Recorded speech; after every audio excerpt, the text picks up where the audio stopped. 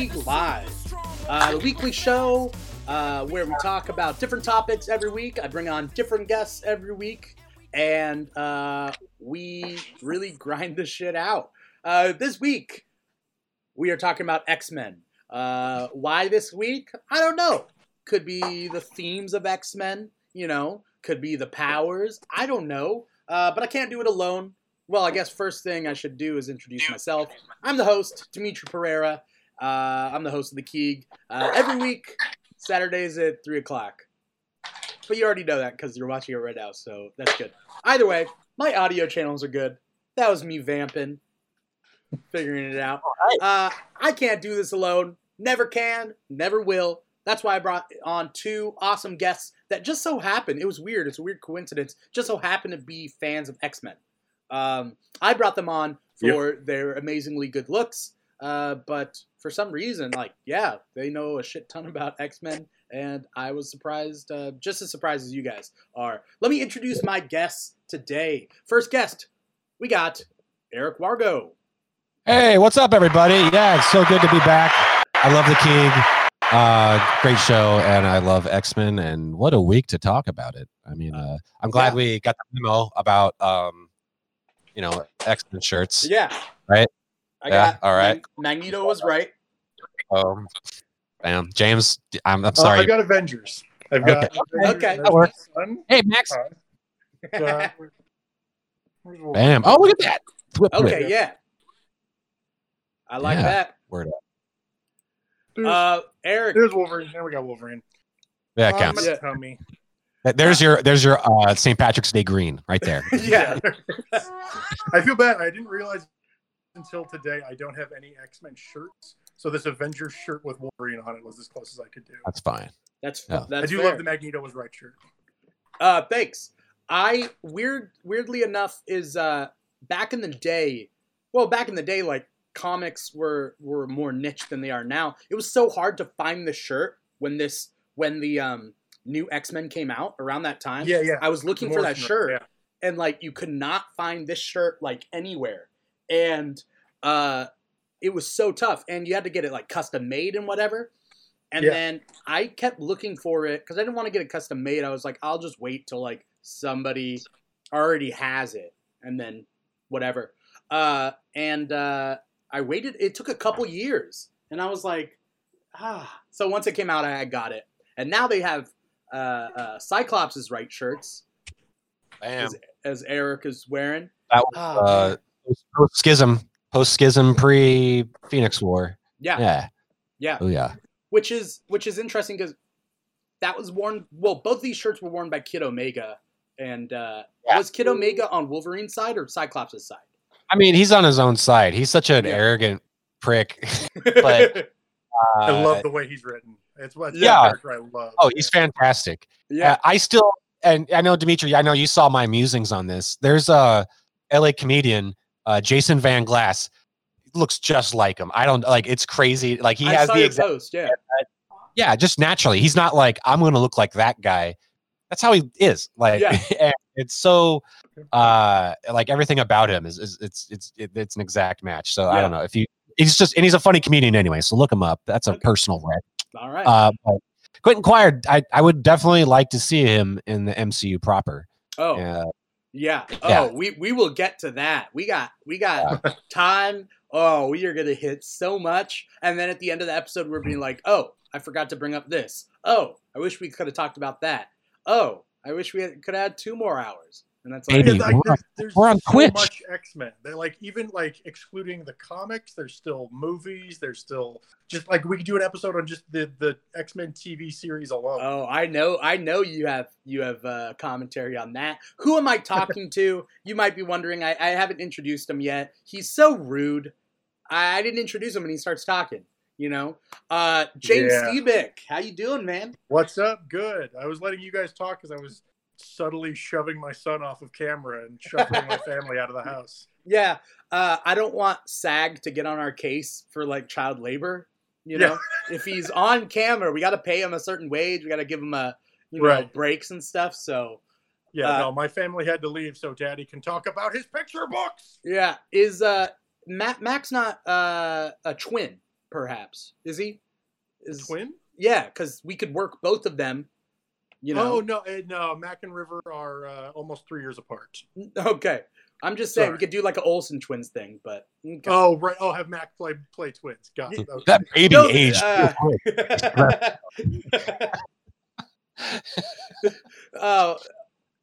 Thank you for having me. Very happy to be here. I think weirdly enough, for not being a sitcom, X-Men has a lot of hyper aging. You know what I mean? Like, you know how like sitcoms hyper age? They're like little babies because they're like, we can't deal with ages like 1 to 4, so let's like boost them to 5 years old and then call it a day. When you see a newborn on a TV show, it's like, no, that kid's at least 6 months old. 6 years old. Really damn. It's a full-grown man in someone's arms. Yeah. Wow.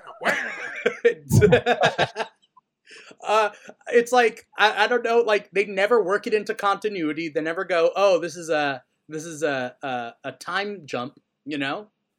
They're just like it's a weird balance they have to strike between everything being kind of timeless, but also like being real specific on everyone's ages and context to one another as characters. Right. Yeah. Like I was reading something I was reading X-Men stuff this past week that was it was the main storyline was set in the 90s, but part of it was time traveling back to what was then the 70s, but then they just kept referring to it as 20 years ago. Yeah. So a sense of like kind of timelessness to everything they try and put out. Yeah, X-Men, Marvel in general has a sliding timeline.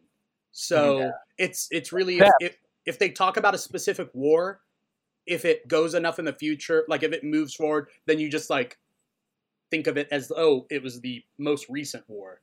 Have they dealt with like how Magneto's a Holocaust survivor and yet he's still like yoked out and like, you know, he's one of the most ripped dudes in Mutant, you know? Yeah. Like, when he got his mind erased and he became Joseph for a while, he got rejuvenated again, and Joseph was a clone.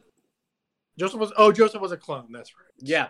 And, I mean, I don't know. Maybe he's like magnetizing the iron in his body to, I don't know, speed up his mouth. I don't know. They probably do some. Yeah. I just know he's one of the few people who's able to have physical contact with Rogue because, and this is super detailed and in depth, but he's able to generate like a magnetic field around like his personal self that provides some sort of barrier from Rogue's powers. I mean, good for him. I mean, like, can you imagine? I mean, they end up together in one of the time. I think it's Age of Apocalypse where they end up together, right? Magneto and Rogue. Yeah. They end up together in one of the timelines. They first hint at Magneto and Rogue in either Secret War, or there's a Savage Land arc where they go to the Savage Land. You know, the classic Rogue in that like tattered bikini kind of look. I think during that like time, Frank Frazetta Rogue. Yeah. There's going to be huge deep cuts this whole time. Sometimes we're going to talk about things really layman terms. We'll have points of reference for everyone, the 90s cartoon, the movies, that sort of thing. But don't worry if you don't know who Kid Omega is. Don't worry if you don't know what the Savage Land is. Hopefully we describe it, you know. I'm going to try and avoid using a lot of wrestling terms because I'm a huge wrestling fan also. And the older I get, the clearer it is to me that pro wrestling and comic books are almost the same thing, just presented in different mediums. Yeah. It's crazy. Okay. I to that point, Ike Perlmutter and then McMahon, essentially. Oh, Vince McMahon? Yeah. Yeah, just like they're very similar people. Sure. There's brands, there's characters you like, characters get pushed, characters don't get pushed. It's all about fighting, it's all about scene work. Yeah. Okay. When it comes to X-Men, we're all roughly around the same age, so it's not like we can think back and be like, you remember when Stan Lee, created X-Men back when I was 10, you know? Remember back when it was just the Brotherhood of Mutants and not the Brotherhood of Evil Mutants? Was it? It was one at first and then it changed, and I think it's gone back and forth. Yeah. Oh, it's because of Doom Patrol. They're fighting for their rights to call themselves evil is like not counterproductive. Yeah. But I think it had to do with Doom Patrol. because DC Comics had a comic called Doom Patrol, which dealt with a wheelchaired mentor and his freak students at a mansion, right? Like that's Doom Patrol. Does it predate X-Men? By maybe like 3 months. Really? Yeah. And so there's like a 3-month gap between the two. Insider scoop is that like people like Marvel and DC writers and stuff used to talk a lot, like with each other. So it was like, wasn't necessarily like a steal, maybe. But it's definitely like the first thing. And their villains are called the Brotherhood of Mutants, I think. Huh. I know. I you can see the comics behind me. I'm predominantly a Marvel guy, and of that, I'm predominantly X-Men stuff. Yeah. Yeah, I had no idea there was so much kind of crossover between those two things. Yeah. It's interesting that which one has kind of won the war of history. Right. Weird. There are a lot of... I'm a Marvel head, but I have seen a lot of evidence of like, oh yeah, this Marvel character is inspired by this one from a couple decades earlier. You can do a whole list. Fate, of just Doctor like Strange. side by side.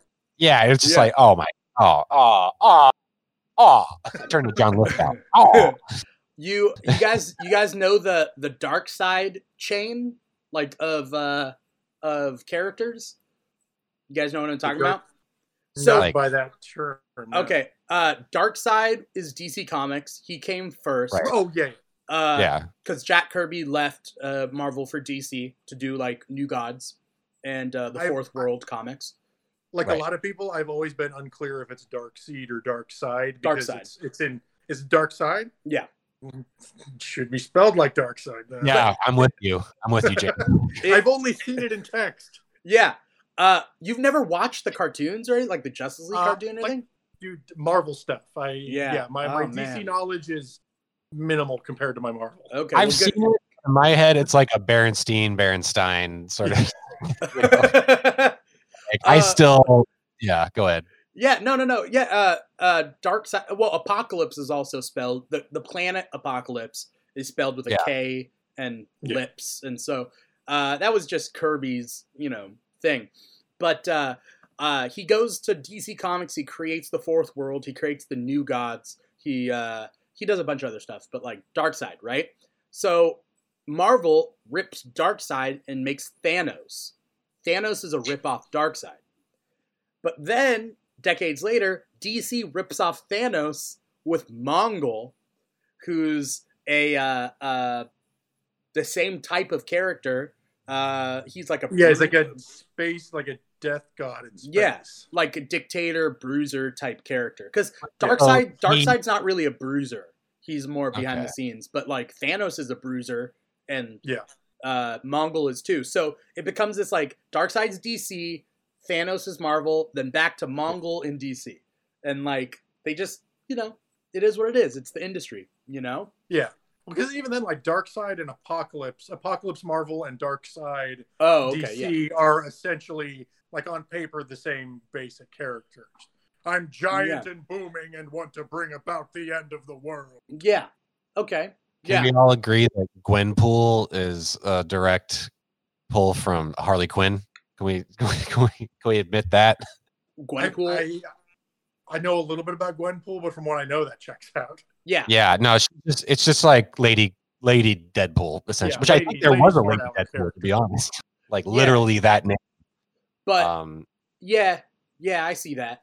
And then don't even start on the whole Gwen, like it's Spider Gwen. It's like they're a real fucking name, Like what are we doing here? I know she's Ghost Spider now, which is better, but that helps. I mean, Miles Morales, I think they kind of screwed him over a little bit because like instead of in merchandising at least they call him Kid Arachnid. He doesn't go by that in the comics. Doesn't quite roll off the tongue. Either. No, Kid Arachnid. Do not. Yeah, I don't. No. Kid Arachnid sounds like the store brand action figure your dad bought for your birthday. Like, look, it's a Spider-Man. It comes in a bag with stapled cardboard on top. Arachnid kid. I was at the swap meet and I found some Spider-Man toys for you. Here you go. Spiderman. No dash Spidermans. Yeah. let's see. My pal Al in the comments, he's saying that Darkseid was in the X-Men Teen Titans crossover. In like the 70s or 80s or early 80s, there was a X-Men Teen Titans crossover where it was Darkseid and Dark Phoenix, I think, where the Teen Titans and X-Men crossover. Because there was this like small stint of crossover comics where Marvel and DC did, like Batman and Hulk, and then Spider-Man and Superman, and then X-Men and Teen Titans. Yeah. In the 90s, they did like a big like title for title of like who would win in fights. That was Marvel versus DC.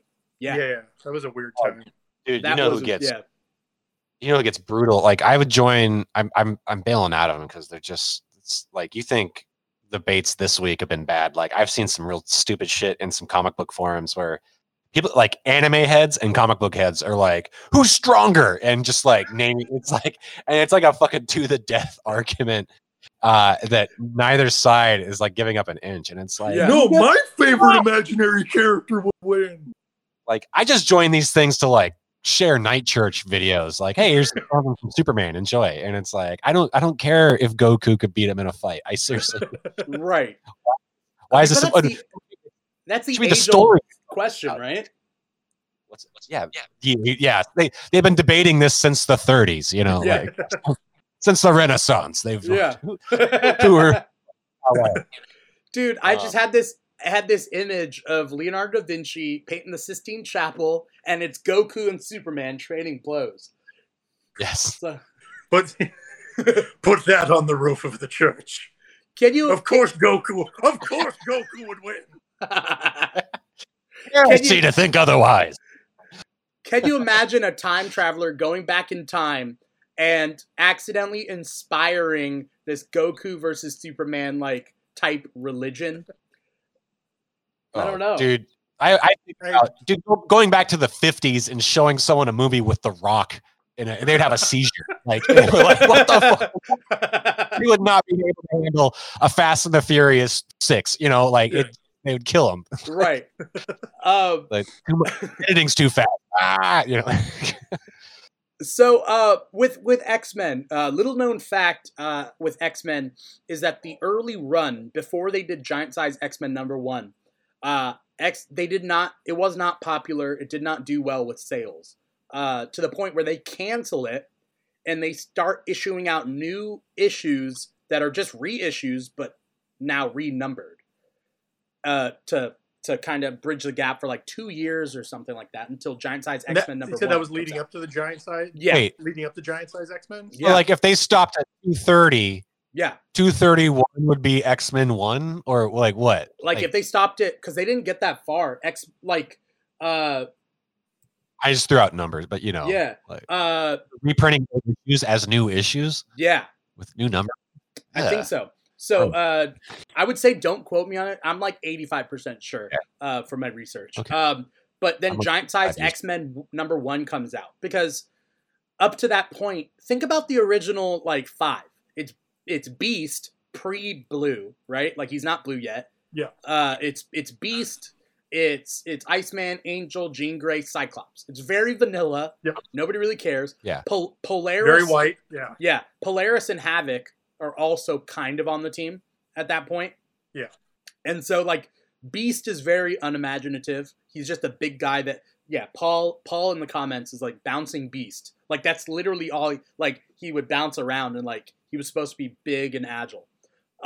Giant Size X-Men #1 comes out with Dave Cockrum, Chris Claremont, right? And it reignited X-Men. Like it takes place a little bit. There's like a time jump in between the most recent X-Men comic and Giant Size X-Men 1, where the X-Men go to this island called Krakoa, and they get captured by the island. And so Cyclops is the only one who gets away. He has to put together a new team, which like I think is revolutionary. Like the idea is super cool, right? And they bring in like an international team with a bunch of new powers and new looks, and like that's where Wolverine, Nightcrawler, Storm, like all the classics come from that. Like it's run where the big X-Men theme of diversity really starts, because like we said, the original lineup, it's a bunch of white kids.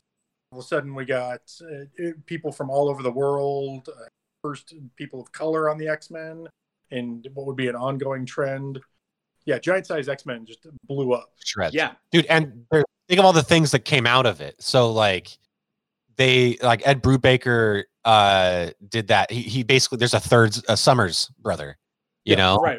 You know, they went back to that. That's where you started to see Professor X.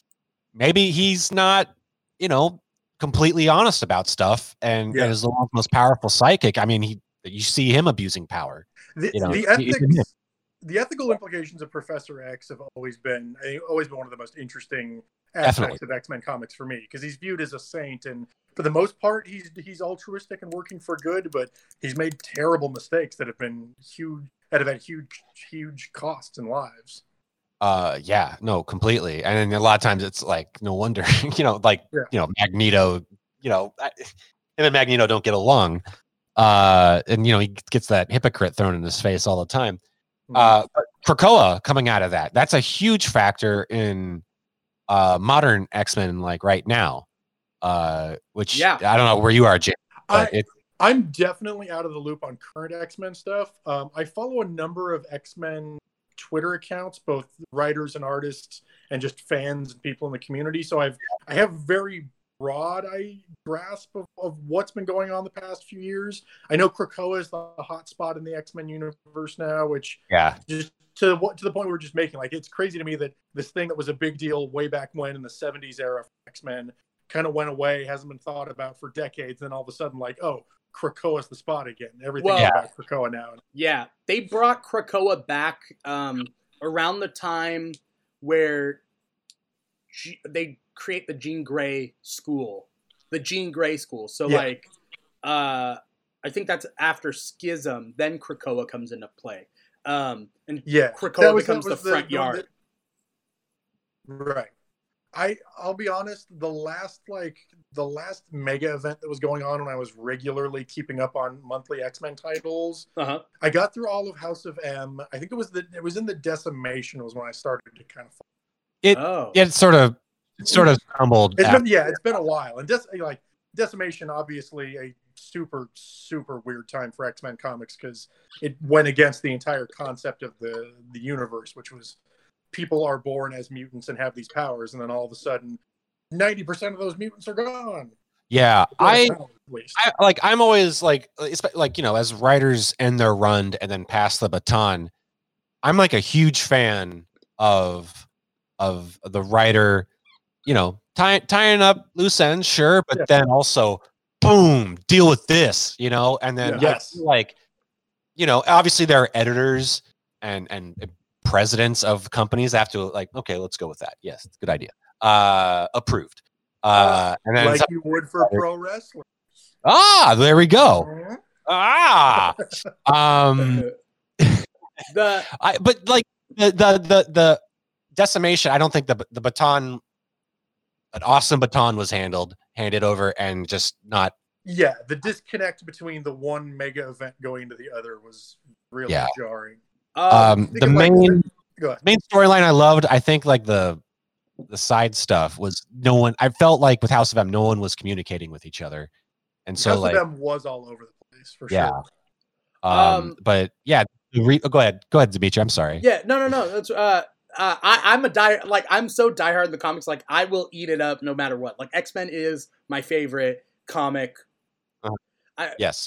Compilation of comic series, I guess, because it's not just one. Like, X-Men is like like half the Marvel universe. Like, well, honestly, it's like a third of the Marvel universe. There's so many stories. You know what I mean? But it's its own universe. Even being part of the Marvel universe, the X-Men is its own little world, and it's treated like that more often than not. When we get to talking about the Fox movies, like, the Fox movie X-Men universe could have been good, and it did not need any other superheroes. Like, X-Men as a movie franchise can literally just be X-Men, and that's fine. Like, it could. The comics have done that forever. Yeah. So that's going to be, they start mixing it up, it's going to be crazy. But also because they've been their own thing, we're able to get all these, like, B and C list characters brought to the front. And it turns out people fucking love them, you know, like Drax the Destroyer, you know, is like quoted constantly, like, for? You know, people love that shit. Oh man, crazy. I mean, we'll all these things we're touching on so many times. We are going to get to that. We're going to try to go chronological with everything. We got the time. All right, I think we can do this. Yeah, there's shows so on much. After us. Huh? Yeah. Yeah, I gotta. Yeah, we've rented the studio. Right. Yeah, we rented the studio till 5. So you know, after that we gotta pick up our things and move out. But you know, all right, we gotta hard out at 5. Yeah. What were you guys' first memories of X-Men? You know, growing up, like what can you think back? Like what do you guys remember?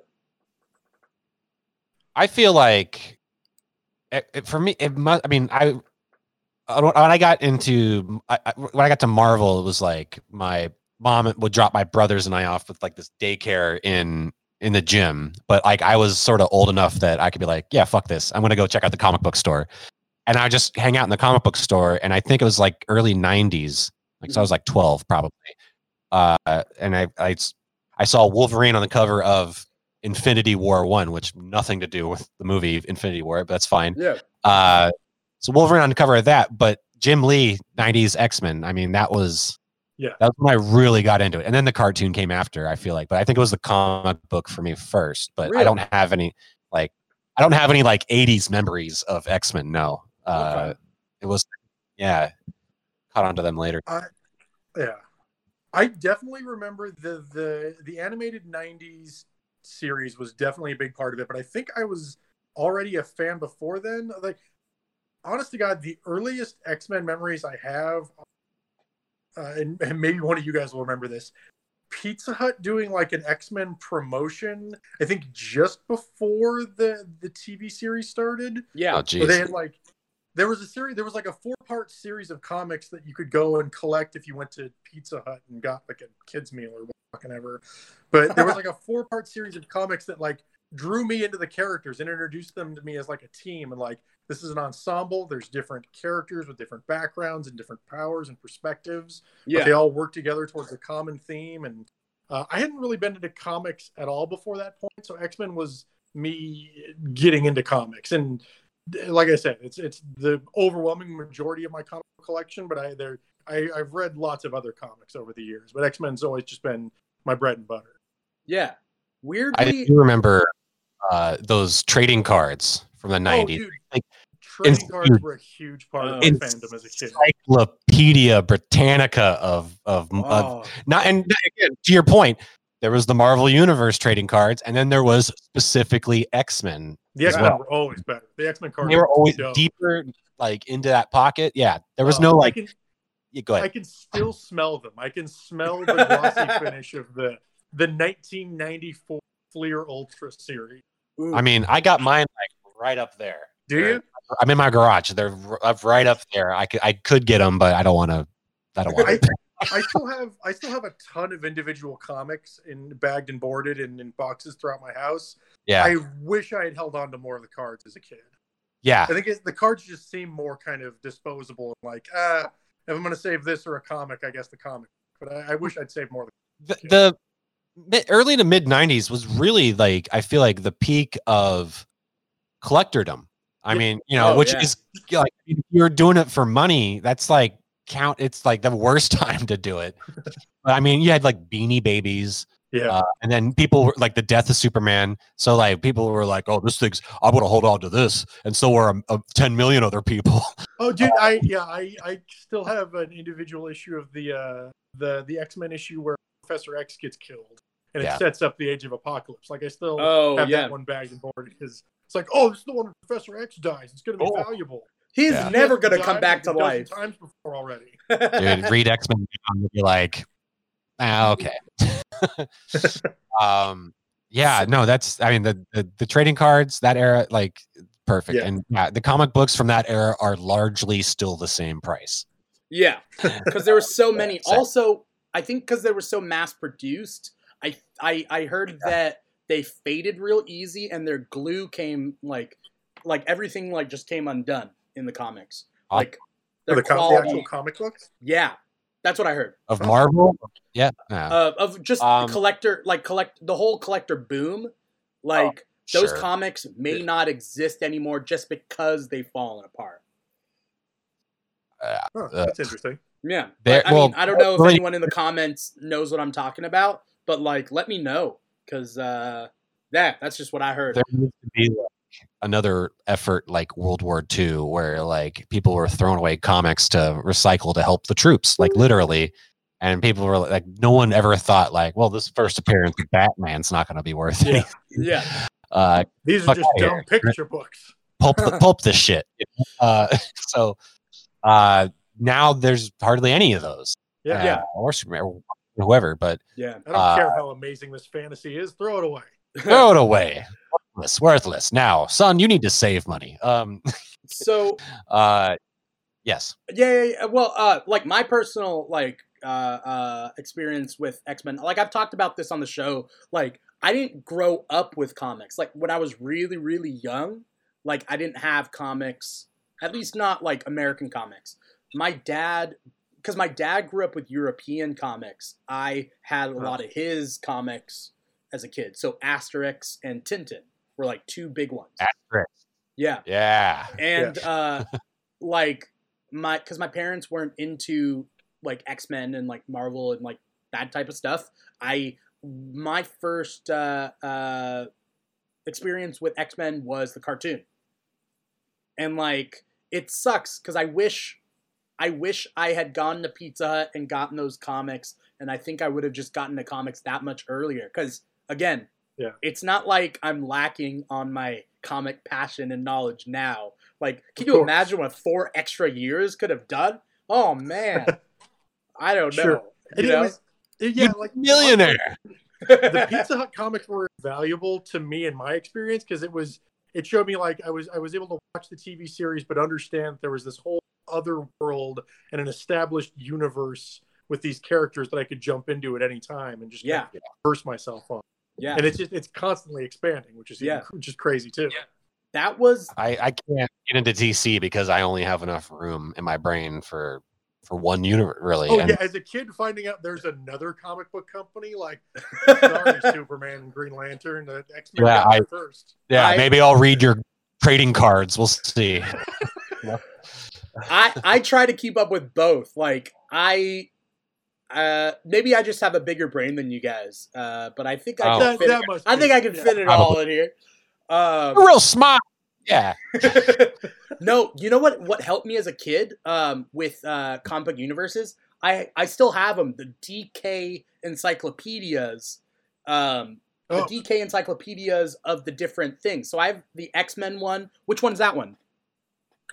This one's Ultimate X-Men, which came out like 2001, maybe? Is that the one with Wolverine on the cover, red, yellow and black suit? Yeah, I have that one over there. Yeah. So I have that one, and then I have the Batman one, a Spider-Man one, a Superman one, and a Justice League one. And, like, dude, as a kid, going through that was like, there's deep fucking cuts in that thing. Like, do you ever need to know? Oh, no, go ahead. No. It's just like, do you need to know all the members of Magneto's acolytes? Like, when do you need to know? Yeah. I know, like, where the backstory on the ones that were fused together. Like the Kleinstock twins? The Kleinstocks, Yeah. Like they used to be triplets. You could think of. Yeah, they used to be triplets, and then the one died, and there were 2 of them. Okay. The Acolytes were one team that never really got, like, fleshed out. Like, dude, I could see them showing up at some point. Kleinstocks were fun. Kleinstocks are the only one I remember. Those books are good because it's a nice way to, like, really direct the flow of traffic of canon. Yeah. Really. Yeah. You know, and any specific questions you have, like, how many times has Professor X died and come back? Like, a bunch. Wow. Yeah. Are you reading right now? Sorry, it's your show. I need to shut the fuck up. No, it's fine. Every time Eric's on the show, he talks, and I let him talk because he's my guest. And then Eric apologizes. He's like, "I'm so sorry. I'm so sorry." Well, no, it's like I'm taking control of the show. Hey, look. No, it's fine. We got 2 hours. I mean, Well, like, I'm just are you reading the Bendis stuff right now, or James? What are you reading? What's up? I'm jumping around to a bunch of old stuff. You can see behind me, my collection is all trades. I've long since given up on trying to like collect and catalog individual issues. Yeah. I like I said, I'm super behind on stuff. I did buy Messiah Complex recently. It's in my pile of stuff to read. Yeah. This past week, I've been reading a lot of X Factor's always in the list because it's my favorite comic book title of all time. And there's multiple eras of that title, so I'm always kind of jumping around just to different time periods. I read Prelude to Age of Apocalypse this past week, which was the Legion quest and the issue where Professor X gets killed in the past by his son and sets up the Age of Apocalypse timeline. Yeah, an amazing couple of issues, like some just the incredible stuff that happens in the Legion quest story arc. It's mostly X Factor and like 90s era X-Men stuff is always kind of my comfort zone, so that's always a jumping. Word. Yeah, no, go ahead. No, you go. I hate talking over Zoom, and it's just the way it goes. It's like, okay, it's hard when you're in person. You can kind of like pick up. Oh, okay. There's like a more organic way of waiting for people to talk and then whatever. Yeah. No, Eric, you go for it, man. I'm on the show every single episode. You're not. So go for it. No, I just like the Marvel Unlimited app has been pretty awesome, and I just recommend I also have the Comixology app, which I admittedly should dip into, and there's a lot of DC on there too. If I read DC comics, it's usually through like Comixology, and it's like year behind. Dude, it's great to like catch up on like huge runs.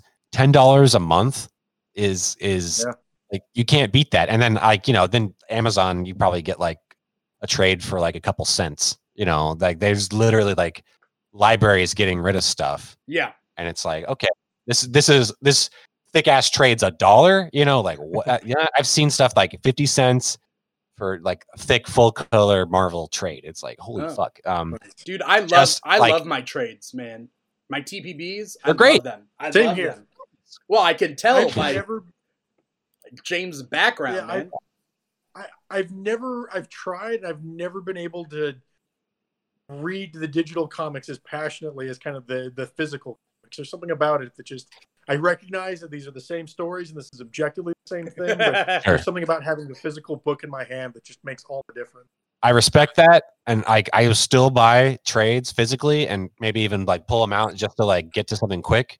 Yeah. But for me, it's like it's bedtime stories. Honestly, like it'd be like lights out of my room. I got the dim glow of my iPad. Nice. I'm reading, and I'll probably get an issue and a half through. Then I'm out. It's the way to go, man. If and when I sit down and take the time to really catch up on like the solid decade plus I've missed over the past since Decimation, I'd probably do it through digital just because collecting all that stuff, quality of story unknown to me, I'd rather just read it digitally most likely. Yeah, but X-Men, it seems like X-Men comics are really good again, or at least people seem to be enthusiastic and into the X-Men comic universe. I love the new run. Yeah. I jumped on very recently. Like you just happened to ask me. I think I probably brought up in that comic book group, but like I jumped on to the new run of X-Men coming off of like a huge run of Marvel Comics Star Wars, which I still need to go back to, but I was like, I'm going to wash off the Star Wars with some X-Men.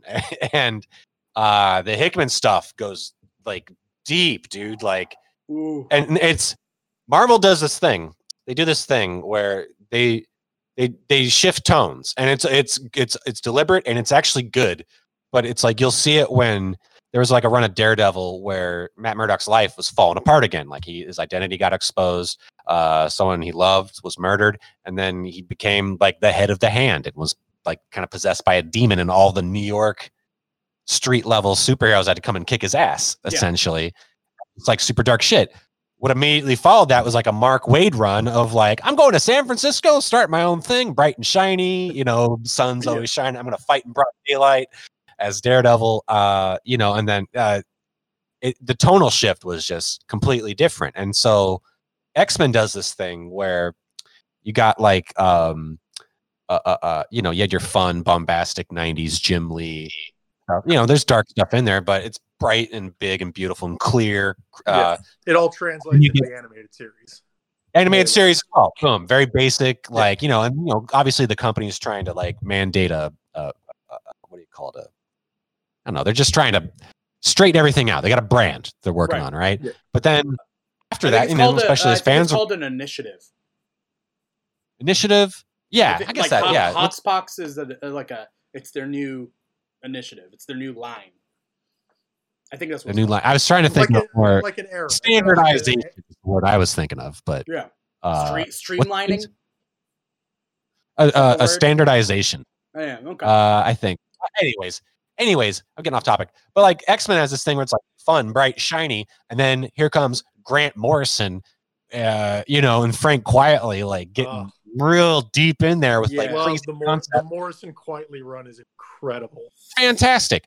Yeah. What follows that? You have the Joss Whedon run, which is like, go to space and stuff, but it's like back to basics, powers. Yeah, some stuff has changed, but this is the core team. The Cassidy art is fantastic and clean. I remember falling out during the Joss Whedon run because I remember thinking like there's some really funny and like entertaining scenes between characters here, but I kind of don't care about this entire story arc, like the big picture being painted. Yeah. Love that he brought Colossus back from the dead. I thanked him for that as a Colossus fan. Yeah, I would say with that run, art over story. The art from the Joss Whedon run is amazing.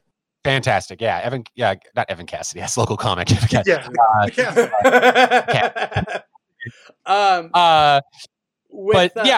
now they've shifted into, they're back into like deep science, biology, political message. With Hickman, you're getting high concept science fiction. Super. Meals.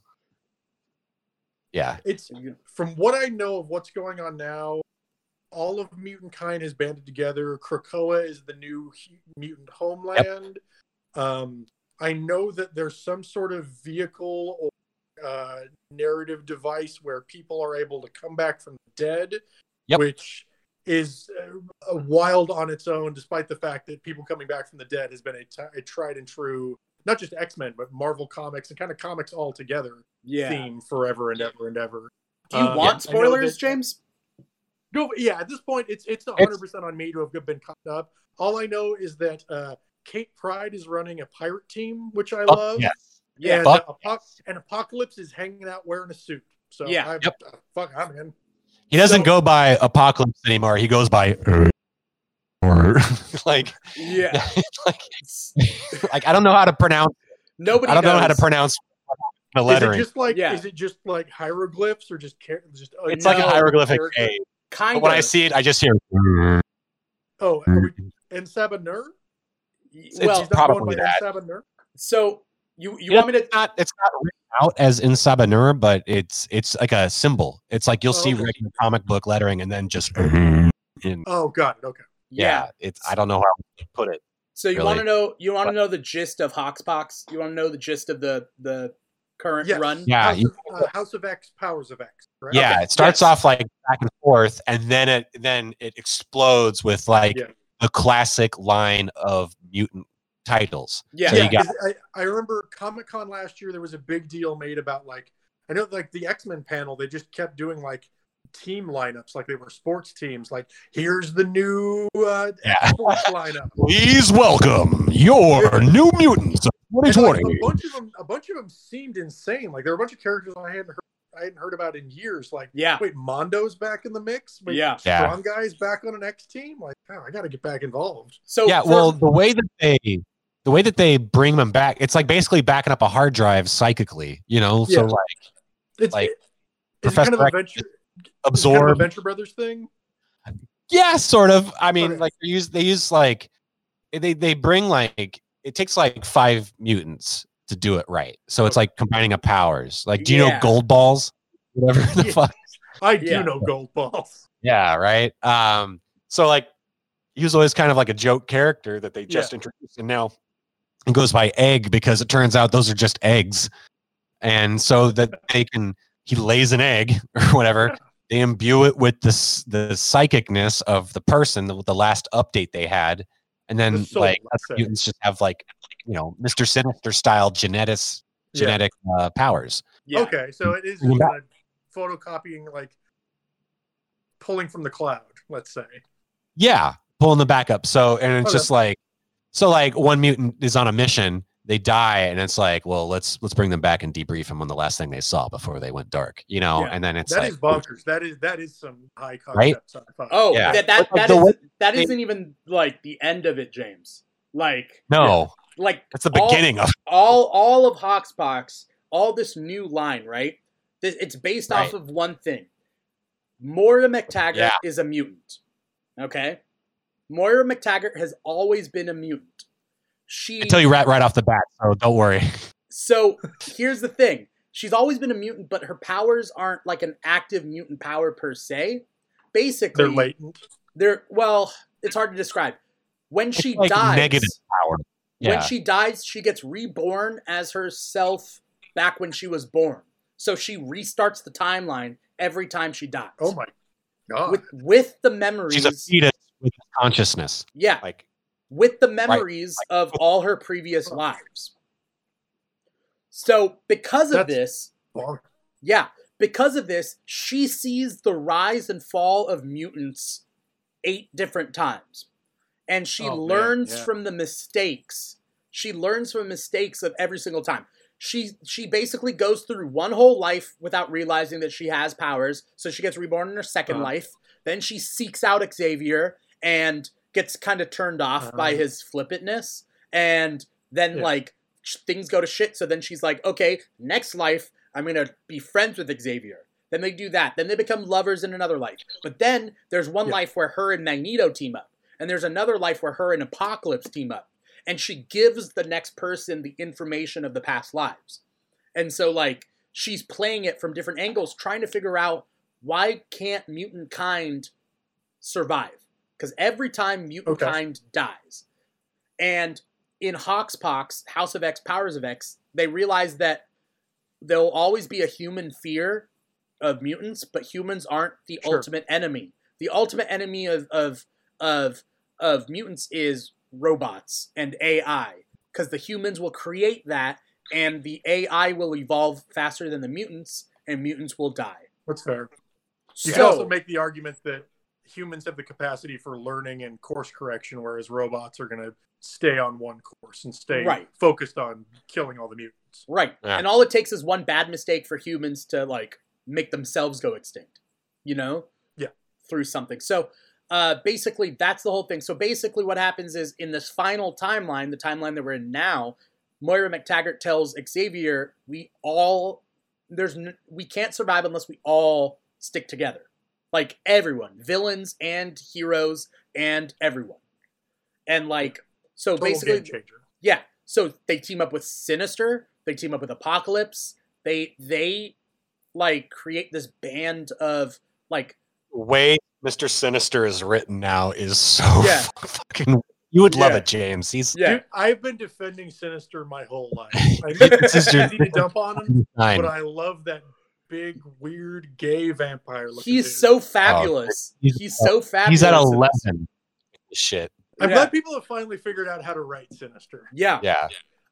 And then so Hickman's show running this whole thing.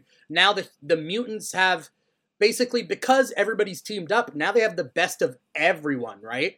So they're able to combine powers and create strategies and that sort of thing. So they have an island nation of Krakoa. They have a Krakoan language. So now mutants have a Krakoan language. So that En Sabah Nur, Apocalypse, he calls himself in the Krakoan language, not in Egyptian. So he's gone full Krakoan.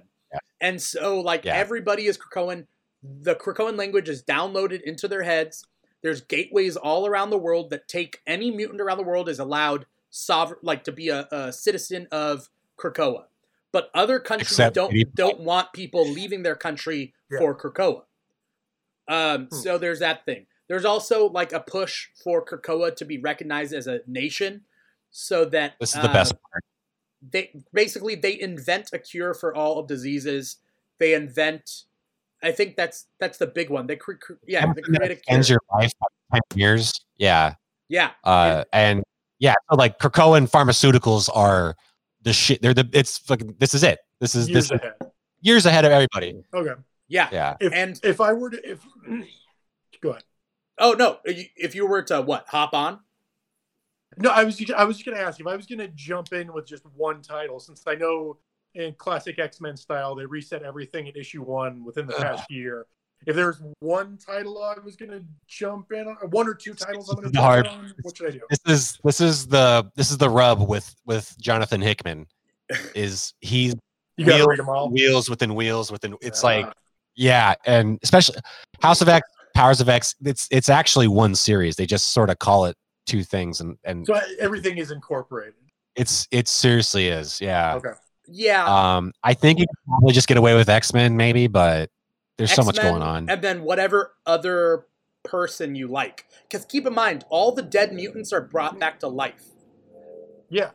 And so Pyro is a part of the Marauders that Kitty Pryde is a captain of. So happy to see Pyro in the mix for Kitty Pryde's pirate team. Like, fuck yeah, Iceman and Pyro hanging out doing pirate stuff. Hell yeah. They're co-workers now. Yeah. No, Marauders is dope. I love Jerry Duggan. Jerry Duggan. Actually, I'm kind of friends with him. He got me my internship at G4 back in the day. The guy is amazing comic book writer. His Twitter feed is fire when it comes to national events. And his Marauders is way fun, and I love the way he's handling Kitty Pryde. That's one title that's definitely caught my attention. And X-Men Twitter definitely loves Kate Pryde. Yeah. The renaissance that she's gone through has been crazy the past decade or so. Right. That's the one thing the Whedon run did well. Kitty Pryde was like the focus. No, they shipped her away. Yeah, and then they brought her. She came back later. That's what I meant. They shipped her away. But in that beginning part, in the end of Whedon's run, I think they did that. But like Whedon paid a lot of attention to her relationship with Emma Frost. That was a huge thing. Yeah. Yeah, no, I think that's, other than Whedon just likes writing from a female perspective. It's like that was the real reason that she was the main protagonist focus. Predominantly, it was like, we're going to ship her off. That was one thing I thought was really interesting about Joss Whedon's arc. How he brought Colossus back from the dead in the very beginning, and then killed / sent Shadowcat way off into deep space at the very end. Yeah. It's kind of selfish. It's an interesting Colossus and Shadowcat having been a couple and having had romantic feelings for one another. It makes it kind of an interesting double turn. Yeah. Right. The guy's back. The lady's gone. Yeah, and even if it's even just seeing reactions of she's dating, she's dating Peter Quill, characters we like action and sci-fi and stuff, but really at the end of the day, you want to see who's hooking up with who, what's up, how do they feel about that? Who's crying over what death? That's one of my favorite things about the third era relaunch, the all new X Factor they did about 10 years ago. Was they put two robot characters in the cast and immediately started to explore the feelings between the two of them. Because Warlock Warlock immediately develops crush on Danger. Yeah. Of course. Danger's a great character. Danger's still around? As of all new X Factor, which only ran 20 or 30 issues, and I have to look at what year it was. It was within the past decade. I think it was probably 24 issues. It was probably a 2-year run. That's the one with Serval Industries, right? Serval Industries, yeah. X Factor in the 90s was the government sanctioned X team, and then the next run they were the private investment, the corporate X team. Yeah. 1 second, guys. We'll be right back. Okay. Go for it. I just got the third trade of all new X Factor and found out at the same time, this is the last one. This is all I get. Yeah. I like the robot matchup. In Marvel proper, the robot matchup right now is Machine Man and Jocasta. Oh yeah. That's like Marvel proper. They've been working together for a while because they were together during the zombie run, right? That's when they first meet, I think. I think they first meet during that zombie run because they're both on that zombie team, or the zombie hunting team. And Joe Costa. Yeah. Bringing Wargo up to speed. Hey, no, Danger. I just wanted to say, Danger's a very interesting character, and also more of that untrustworthiness from Professor X, who knew that Danger was essentially aware. Yeah, like the whole time. Kind of fucked up. A little. Let's talk about something that's a little fucked up. Okay. Just because I really want to like delve into the 90s cartoon. All right. And then it just gets more fucked up from there, I think, with the movies. I was looking up stuff for the movies to make the montage at the beginning of this episode, and there's so much about the movies that I love, and they drop the ball 20, 30 times, like in like every X-Men thing. They could have made something out of it. I've made the joke over and over again throughout the years that if I could go back in time and 13-year-old James about something, it would be, there's going to be X-Men movies, but don't get your hopes up. A couple of them are going to be pretty good, but a lot of them are really bad. Yeah. And then, I don't know about you guys, the whole Bryan Singer thing really puts a damper on my enjoyment. It does, and it's worse when you think that the X-Men 2 is arguably one of, if not the best X-Men movie there is. Yeah. Days of Future Past too. That trailer made me cry, dude. Yeah. I was like, so shit. I will say Legion, fantastic. If you watch that show at all, I need to check that out. It is so good. It is so good. So is Legion based around the David Haller character, the super powerful son of Xavier, or are they dancing around that idea? It's 100% that character, but it's like no connection to the movies. It's cool. Even better. It's its own thing. It has a lot to say about like mental health, which I think is really good for a show like that. It blew me away reading the Legion Quest stuff this past week. They were referencing David Haller being autistic and like specifically using the term autistic and autism numerous times years before that was like a popular thing. Yeah.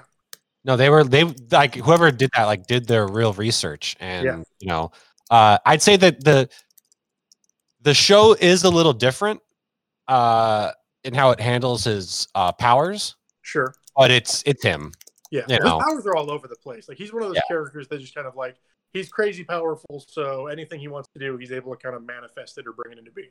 Yeah, there's not going to be like a scene in his head where you go inside and now there's like 300 different, very colorful, of varying shapes and sizes, different people, you know, with different powers or whatever. It's the way they handle it, because it's a very strong blend of practical effects. I'd say it's predominantly practical effects, and you know, shifting points of view, and then like sort of coated over with some CGI. You know, it's definitely. I do need to watch Legion. I for sure need to check out Legion. It is premiere television. I was so impressed, and Bryan Singer's name ain't on it, or at least not towards the end, at least. But I couldn't handle. What was the other one that Fox had? The other X-Men show? The Gifted. Oh, The Gifted. Yeah. Nah. It got better. I feel bad that I haven't watched. I've barely watched any. I know I haven't watched any X-Men TV series, and I've only watched a couple of Marvel TV series. Luke Cage was dope, and I will stand by it. Luke Cage is great. I mean, dude, I can't believe how good. I haven't seen season 2, but season 1 of Punisher. I'm not getting off track, but season 1 of Punisher was well done. Dude, they were so all good except for Iron Fist. Like I would Daredevil, Jessica Jones, better, but but I only got through half of the Iron Fist season, and I just kind of fell off because of boredom. But I remember thinking like, this isn't as bad as everyone says it is. It's not great, but it's lazy. It's lazy. It just that's for me it lacked. Like if you look at the MCU, and then if you look at like the TV shows, even what they all do, and it's like I was saying earlier, it's like they're all superheroes, yes, but if you look at each individual franchise, they're leaning into like a specific genre. So you have like Thor's like your fantasy, Iron Man's your science fiction, Cap is like your war, political thriller, whatever. Ant-Man's the heist film, monsters, sci-fi, Doctor Strange. And then you get with Daredevil doesn't have so much, and it's like kung fu, I guess, which is really like the default kung fu genre. Right. It is. It basically carry that torch instead of Iron Fist. Iron Fist, I feel like you could maybe that guy. I don't have a problem with him acting so much, but I don't think that they put him through the rigors enough. They should have got even if they stuck with him as casting. I don't know. Maybe they find someone better, whatever. But they should have doubled down on like Hong Kong action stuff, like production team.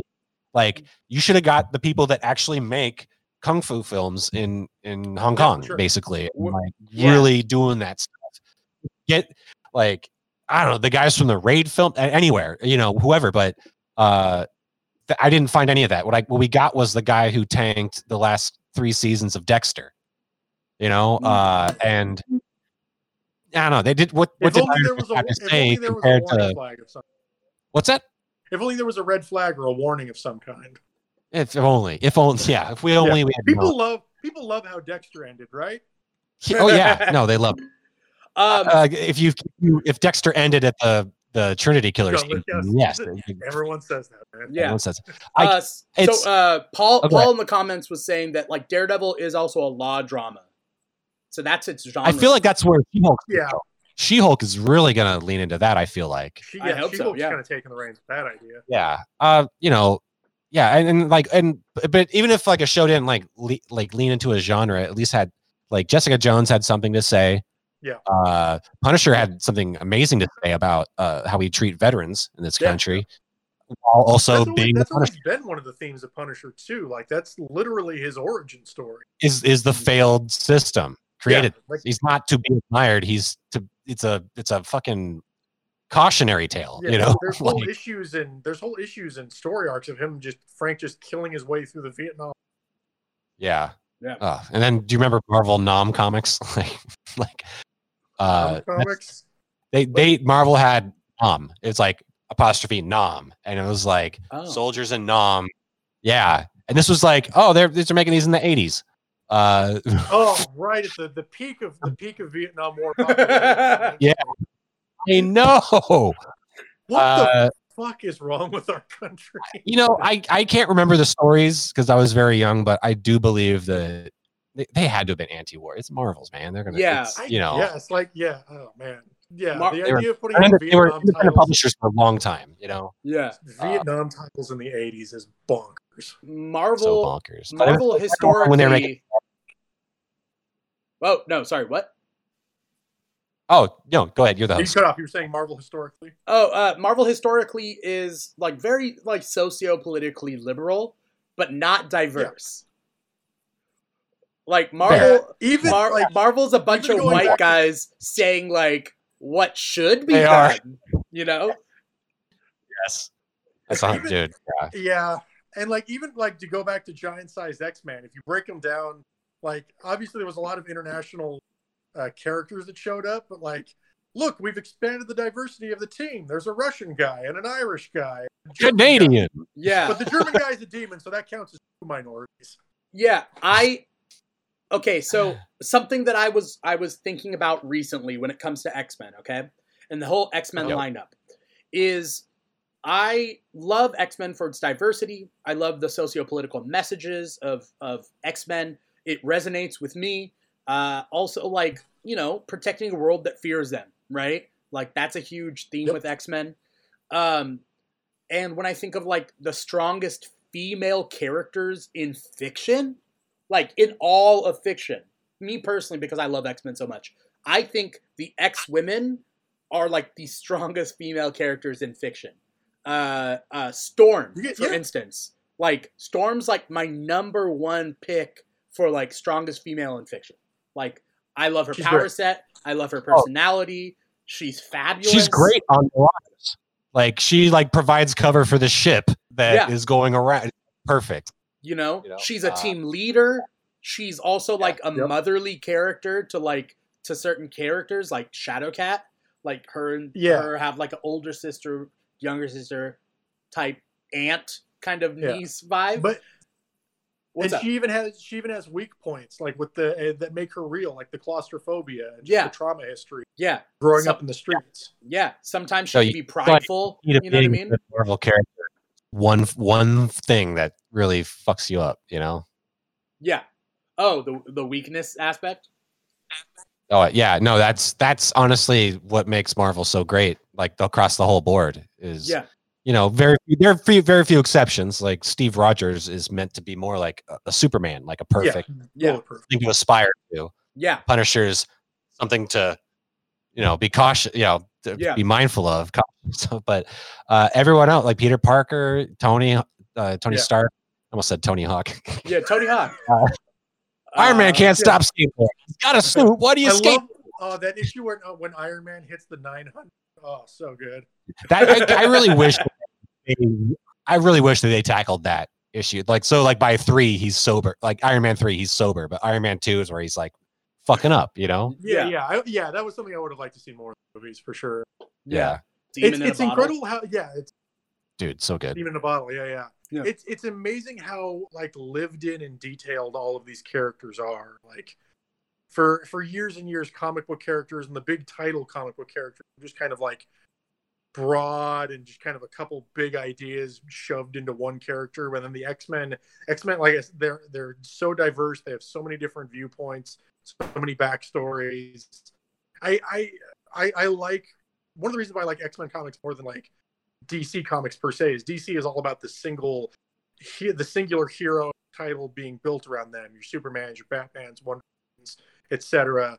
The X-Men universe in particular has always been on based, where let's create a bunch of characters and then bring them together as a team. Yeah. What? Okay. You all right? What? Eric dying? Huh? If you're what? Eric, you okay? Sorry, you sounded like you were hurt for a second, Eric. Oh, ensemble. Okay. I also hate streaming and miss podcasting live in person with people. Yeah. Oh God, I know. Yeah. We'll bring it back one day. Oh what? Man. Wait, no, you what? No, okay, I'll go. Wait, no, you go first. What? That's my mutant power. No one to fucking talk. Like, so I'm gonna do a hard segue just because I want to get to the '90s cartoon. Sure. It's like one of people's earliest memories. That's when I got introduced to all the X-Men. Not very many people remember Pride of the X-Men. It was just a pilot. I don't even know if it made the air. So like '90s X-Men. That's the big X-Men time. Came out right after Jim Lee's run of the X-Men, so it had roughly the same characters. Gambit was a huge character in the X-Men 90s run. How did the 90s run resonate with you? I'm going to start with Eric first, because I know James has like a whole monologue prepared. So we'll start with Eric. I got my type 5. Yeah. I mean, I definitely had X-Men 90s comics. I mean, the Jim Lee stuff, of course, but... you know, some Rob Liefeld before I realized, hey, this art's maybe people don't really look like this. Yeah. Why doesn't anyone have feet? Yeah. But at the time, I was definitely more of a webhead with Spider-Man, like and Venom. Oh, okay. And like that's like not even Avengers. X-Men's probably second place, but Spider-Man was my jam. Yeah. I was with that. I rode super hard with that until the Clone Saga, and then like this is bullshit. Like, but like for me, it was like I remember sixth grade camp. Went to this cabin. Whoever was running that cabin had some Marvel comics, and I saw it was a Mark Bagley cover with Spider-Man, and then like Carnage and Venom come out, and he's like, "What?" That one like it's like a yellow background with a bunch of speed lines. You know, I was like, "What the hell is this?" And then that's when I went back and obviously like went to the comic shop, found Infinity War and all that, and then. Naturally, it was around that time that the guys that formed Image, they were like kind of wrapping things up. They were killing it for sales, but not making the money that they deserved, which I totally respect them for like bailing at the peak of their powers at Marvel. Yeah, that was a that documentary is awesome if you find it. I can't remember the name, but it's about basically the founding of Image. Yeah, I watched one of those documentaries, The History of Comics by Robert Kirkman. Was it one of those? Was it that? I don't know if it was Robert Kirkman. Robert Kirkman produces The History of Comics or something like that on AMC. Oh. But they had an episode on Image. Okay. Yeah. I'll check it out. Anyway. You know. But did you watch the 90s cartoon, Eric? The 90s X-Men cartoon? Maybe not so much. What year was that? It was like mid 90s or was it early? 93, I want to say. Yeah, maybe I think it's like 93. Yeah. I probably caught him, but Batman was my shit, dude. I really. Oh yeah. But that was a golden age. Yeah. It was a golden age of cartoons. For sure. Yeah. I mean, even as much as I loved like Spider-Man comics, the Spider-Man cartoon, I was kind of like, okay, whatever, you know. But it's just like, I think it's just like the art stuff that I loved about like Bagley's, like, you know, posturing and even Jim Lee and like even Rob Liefeld, to be honest. He's not even one of my favorite artists. I was McFarlane was my favorite at the time. So I like Spawn like a motherfucker, but I really liked the way the comics looked, and I never really saw that translate to the cartoons. It was just everything kind of looked flat and not very dynamic. I felt they hit so many storylines in that cartoon. Like they really did. It's crazy. Oh. No, they definitely went for it. Did they do the Krakoa stuff? I can't. No, not that I remember. A bunch of Savage Lands episodes. I Dark Phoenix. I was definitely like, all right, cool. Yeah. I was just really kind of waiting for that. I think that's all. Days of Future Past in like the first season. Oh, that's right. Oh, yeah. Damn, didn't waste any time. Yeah. No, that's. I mean, Days of Future Past. That was the story. Yeah, that was huge. That cover with like Old Man Logan. Iconic. Yeah, dude, so good. Who do you guys think should be the new Wolverine?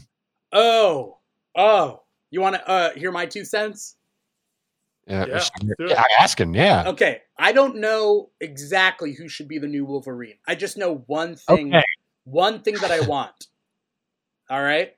First thing. Yeah. Well, okay. I know multiple things that I want. All right. First things first. I don't want Wolverine in the first couple X-Men movies. Give him a solo movie if you want to, but like, don't put him in the X-Men. We don't need him right now. When you do introduce the X-Men, like that. You don't need Wolverine in it right now. Putting Gambit, that's my choice. Gambit as the rebel outcast kind of cool guy X-Man. Cool guy.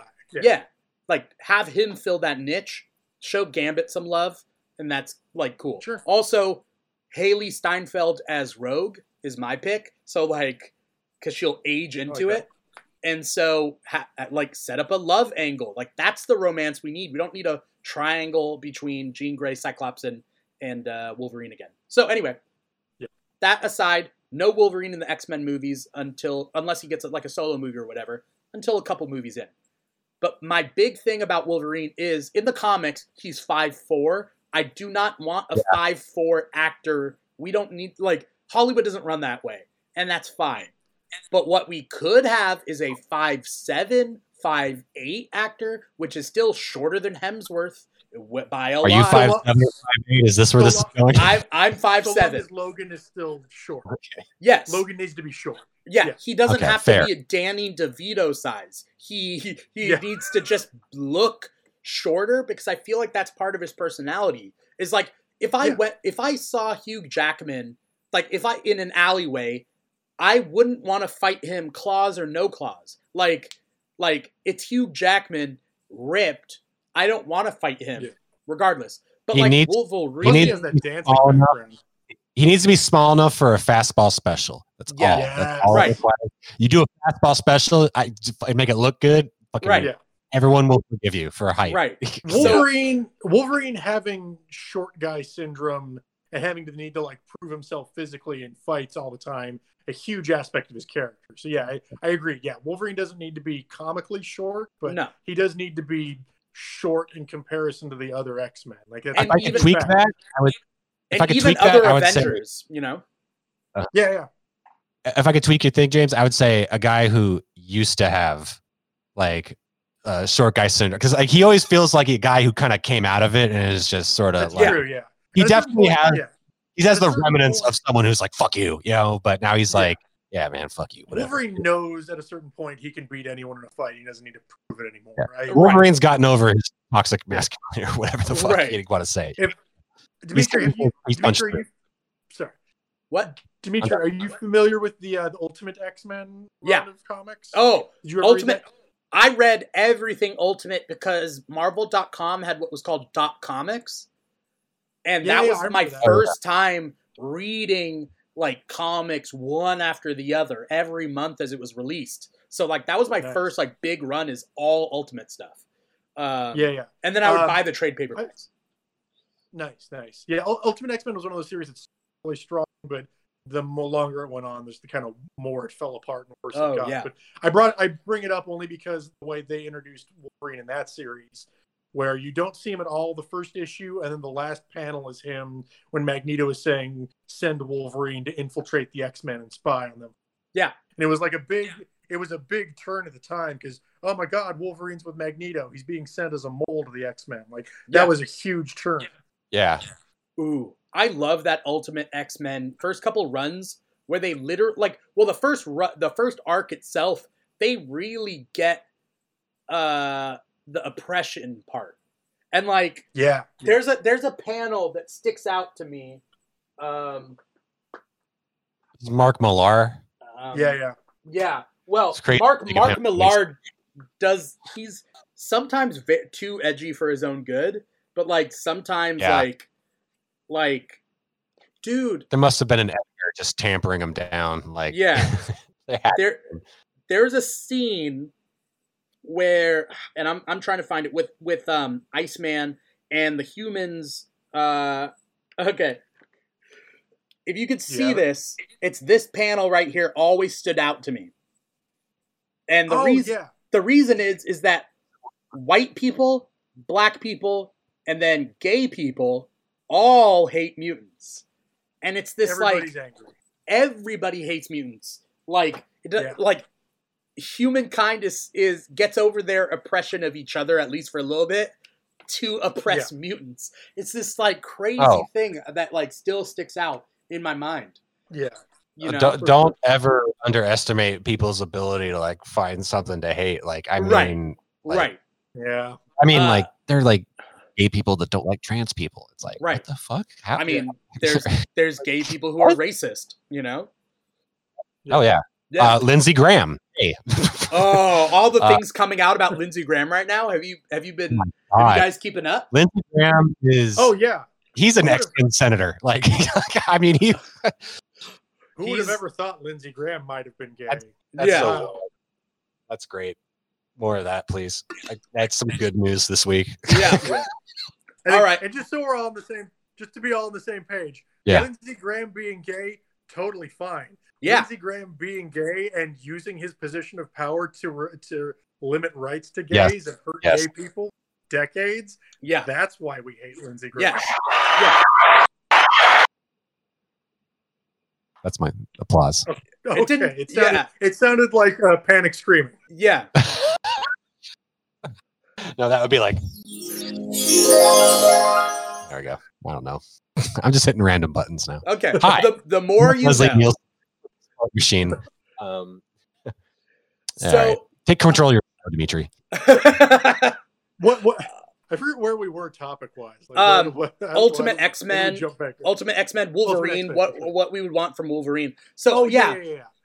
I just want like a Wolverine that's around like a little shorter than average. It'll stand out a lot in Hollywood, and he'll still be badass. So some people had brought up Daniel Radcliffe.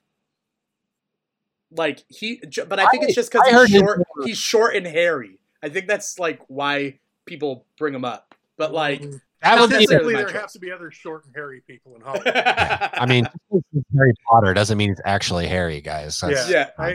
He is pretty hairy though. I think I heard his name being batted about for Moon Knight. Yeah. I've heard him attached to other Marvel titles or ideas. Yeah. Again, their character where it's like, cast someone Jewish, please. Like I'm sure they will. Is Moon Knight Jewish? Which is like for me to make. Yeah. Oh, dude, totally. Oh, okay. Totally. Which totally plays into like being enslaved by an Egyptian god.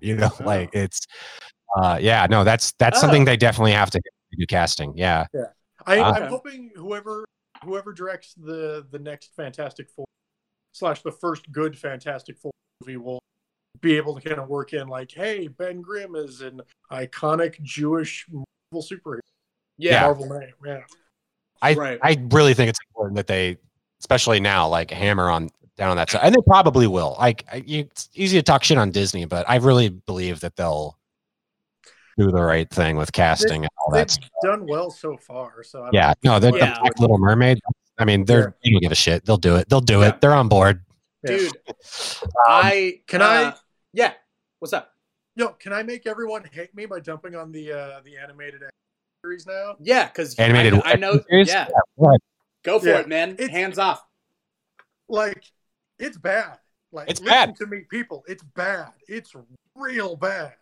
I loved it as a kid. Like, I religiously watched the X-Men series as a kid and would go out of my way, wake up early on Saturday mornings just to see the X-Men.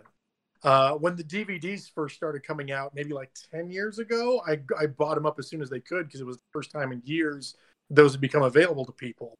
And I learned so quickly in rewatching them, this show was bad. Not good. No. And like, it's a lot of it is just kind of restraints they put on themselves with this is a kid's show, so we can't have people getting really violently hurt. People can't get shot. That's why all the guns are just the standard early 90s laser beam guns. Yeah. That just shoot lines of light. Wolverine can't use his claws on anything that's not a robot. Like, there's a lot of constraints they have. Right. Yeah. I invite anyone to do this. Anyone who has Disney Plus, you have access to the entire run of the Fox Kids animated X-Men series. Go back and put on literally any episode and try and defend it. Just down to the level of the animation is sloppy a lot of times, and it gets worse as the series goes on. Yeah. It's is that your rant, James? It's like 40% of it. What's the worst episode from that run? What angers you the most? I haven't watched the final season yet, and I don't think I ever caught any of the when I was a kid. But I think they changed showrunners or they changed animation houses at some point. So the animation style is distinctly different in the last season, and they go off the rails with a bunch of like weird things. I've watched half of the Mr. Sinister origin episode in the final season. In case anybody wants to see a 19th century doctor defending eugenics and controlled breeding in an and there's an old Xavier character hanging out in it. Like, it's rough, and like the writing is bad. If you try and plot out exactly what happens in any episode, you'll figure out really quickly, like, oh, these are just bad ideas. This is dumb. There's one episode I'll recommend, and as again with the title I keep referencing over and over again, X Factor, all-time favorite title. There's an episode called Cold Comfort where the X-Men run into and meet and fight the X Factor team briefly. It's also the episode where Iceman's in it, where they introduce Iceman and then he goes away again.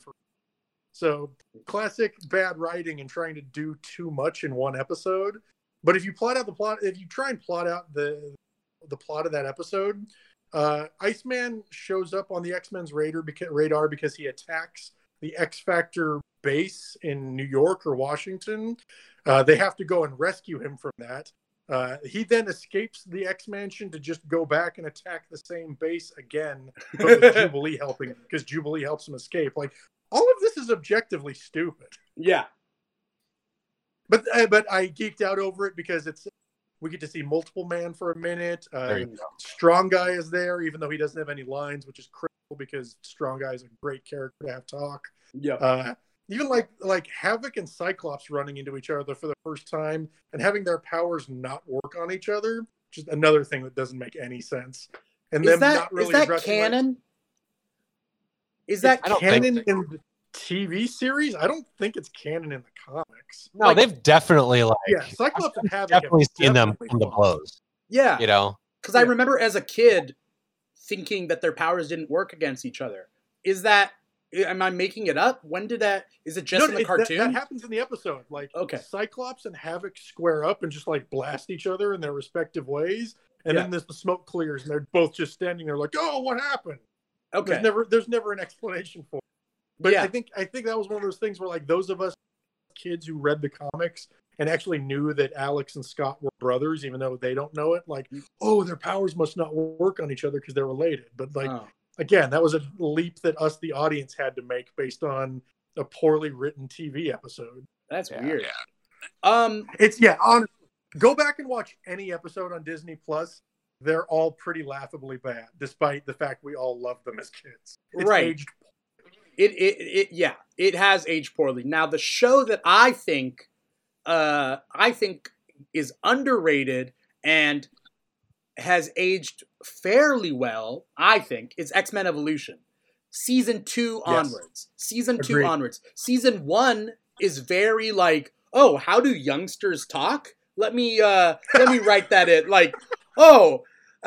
Kurt, Nightcrawler's this is hip, no? I am Nightcrawler, but totally tubular, dude. I feel like Nightcrawler's the one character you can get away with that doing because he's foreign and he's just learning English anyway. Of course he wouldn't know how to talk. But everyone else lives there and knows how to talk. You get Cyclops doing things like, "Hey, Kurt, that's not rad." And oh, okay. Everybody's skateboarding. I get you're a jokester, but you're busting stop busting my chain, or I don't know, saying weird things that's first season where it's that's first season. Second season onwards, X-Men Evolution is tackles, because I think second season onwards is when mutants become public knowledge. That's when things finally get going. Like kids with power. Yeah. But X-Men Evolution is underrated, and what's really good is Wolverine and the X-Men that comes later. That series. That lasts one season. Watched. I don't think I've watched a handful of X-Men Evolution and was super impressed with it. It got a night and day difference in terms of quality between that and the original animated series. I need to check out the Wolverine one. I've never seen an episode of the Wolverine one. I've heard people rave about it. Wolverine and the X-Men, it lasts one season, and it tackles a lot. Again, it's about the commentary. It actually hits that, and it goes back to basics, but with 90s and 2000s continuity to draw from. So they bring in Genosha, they bring in all that stuff, and they're able to do a lot with that. Eric, were you going to say something? Well, I was actually curious if you guys want to hear me sort of pitch my pitch. Yeah, sure. Mutants in the MCU. Oh, if we're getting to that, I literally have a document of go for it. If we're opening up that can of worms, do it. All right. Word. So hear me out. We've already got Scarlet Witch, Pietro, right? Pietro's dead, but sure. He's dead for sure. Okay. But he was alive. He had powers at one point given to him by the Mind Stone. Now, what I believe is that House of M and No More Mutants has already happened. And sort of a reverse House of M sort of fashion, and perhaps a ashamed, failed Professor X, rather than try to see his mission through, just pulls the plug. Pulled the plug. Is you know what, we can't do it. You know what, this is my last act. All mutants, no one's even gonna know we're here. So going back, so Xavier's the character that plays the Pietro role of prompting Scarlet Witch to recreate the universe. Yeah, Marvel has to tweak something about the story. Do the basic story, but tweak any element, and they're fine.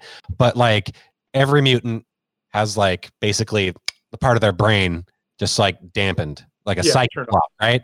And so here you have the Maximoff twins, and what gives them their power?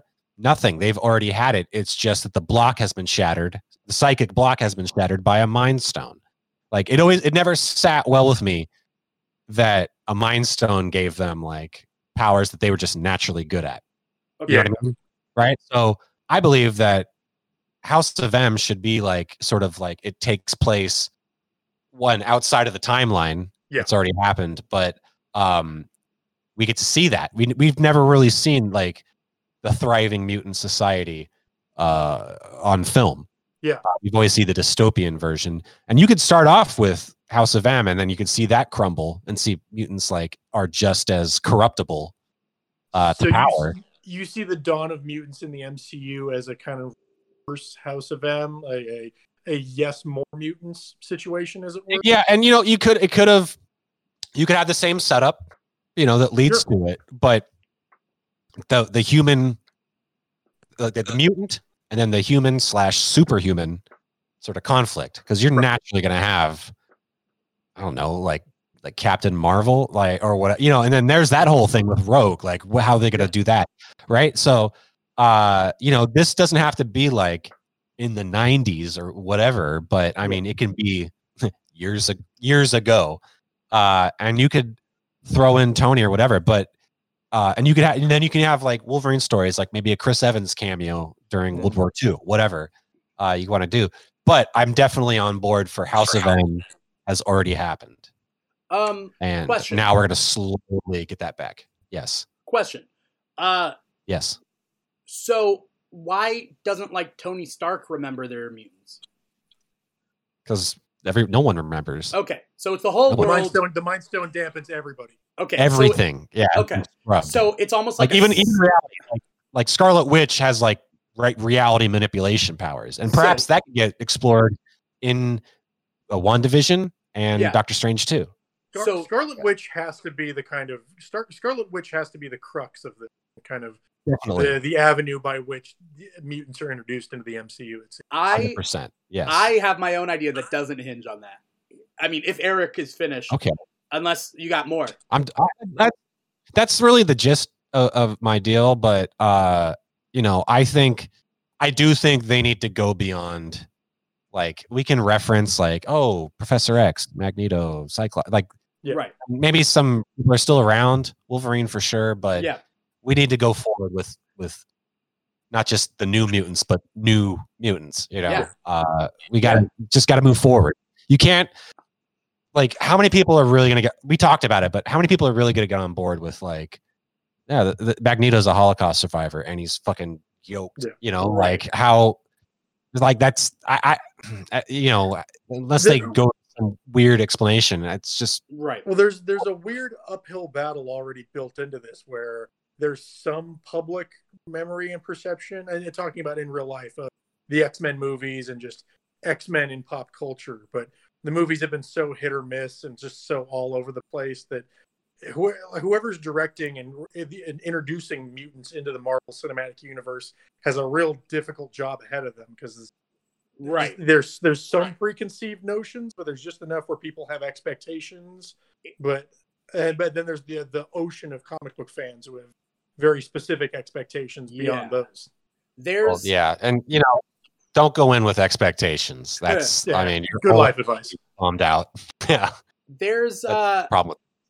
There's obviously a problem with the Fox X-Men universe, that there's expectations there, but there's also expectations of, like, Marvel has been around for 10 years, 11 years, 12 years now, right? So like Marvel has to figure out, how does the X-Men fit into their universe without being a rehash of the same ideas that they've already done? So there's a thing there. So if you guys want to hear my pitch, I'm really proud of my idea. Sure. It is what it is. Basically, to preface the pitch, Marvel bringing in the X-Men, there's a couple problems that there is, right? There's a problem that there isn't a Fox X-Men universe that precedes this, that people might be drawing expectations from, or like might be tired of, right? So there's a point where like you got to put certain things to rest, aka Wolverine.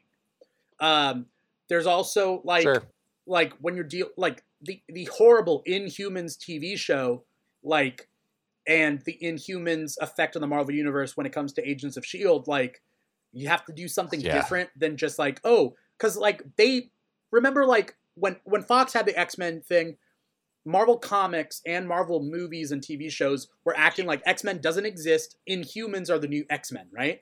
They really hedge their bets on that. It's really right? Where also like insane. We can just tell the same stories but with Inhumans, and that failed because I don't like the Inhumans, and so that was never gonna work. It all failed because you, Dimitri, don't like them, right? So you have to do something different, right? So there's a kind of an uphill battle there. Also, here's the thing. The big questions are, why haven't we heard of the mutants so far, right? And then also, there are old mutants that need their powers. Like, we can't spark mutations right now. We can't have like an 80-year-old man suddenly be like, I have psychic abilities now. Like, suddenly, everybody gets their powers at the same time. Like, we can't do that, right? We can't have Wolverine suddenly be like, I have powers now? So then we'd like lose all the past of all these older mutants, right? So, my pitch is, mutants have always existed. They've always existed. But the reason why we haven't seen them is because they're in such small numbers. Such small numbers. Okay. We're talking 200 mutants in the whole world. The 198, is that what this is? Yeah, kind of going off of that. Totally forgot about the 198. Yeah. So we're dealing with a very, very small amount of mutants that they're not public knowledge, and they're easily containable.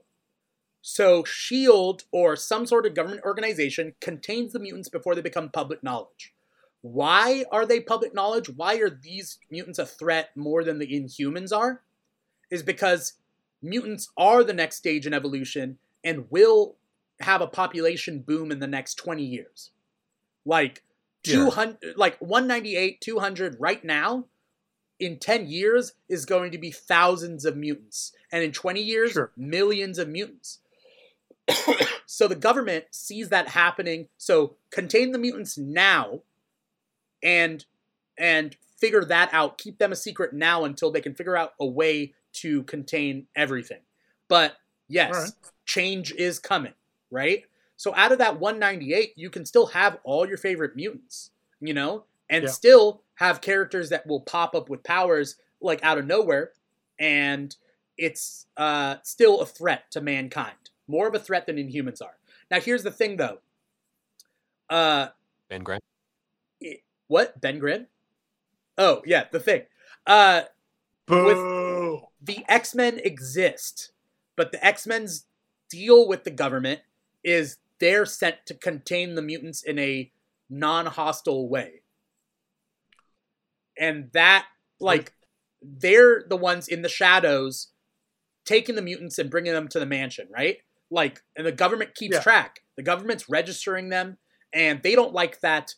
The X-Men don't like that relationship between them and the government, because the government calls the shots, right? Yeah.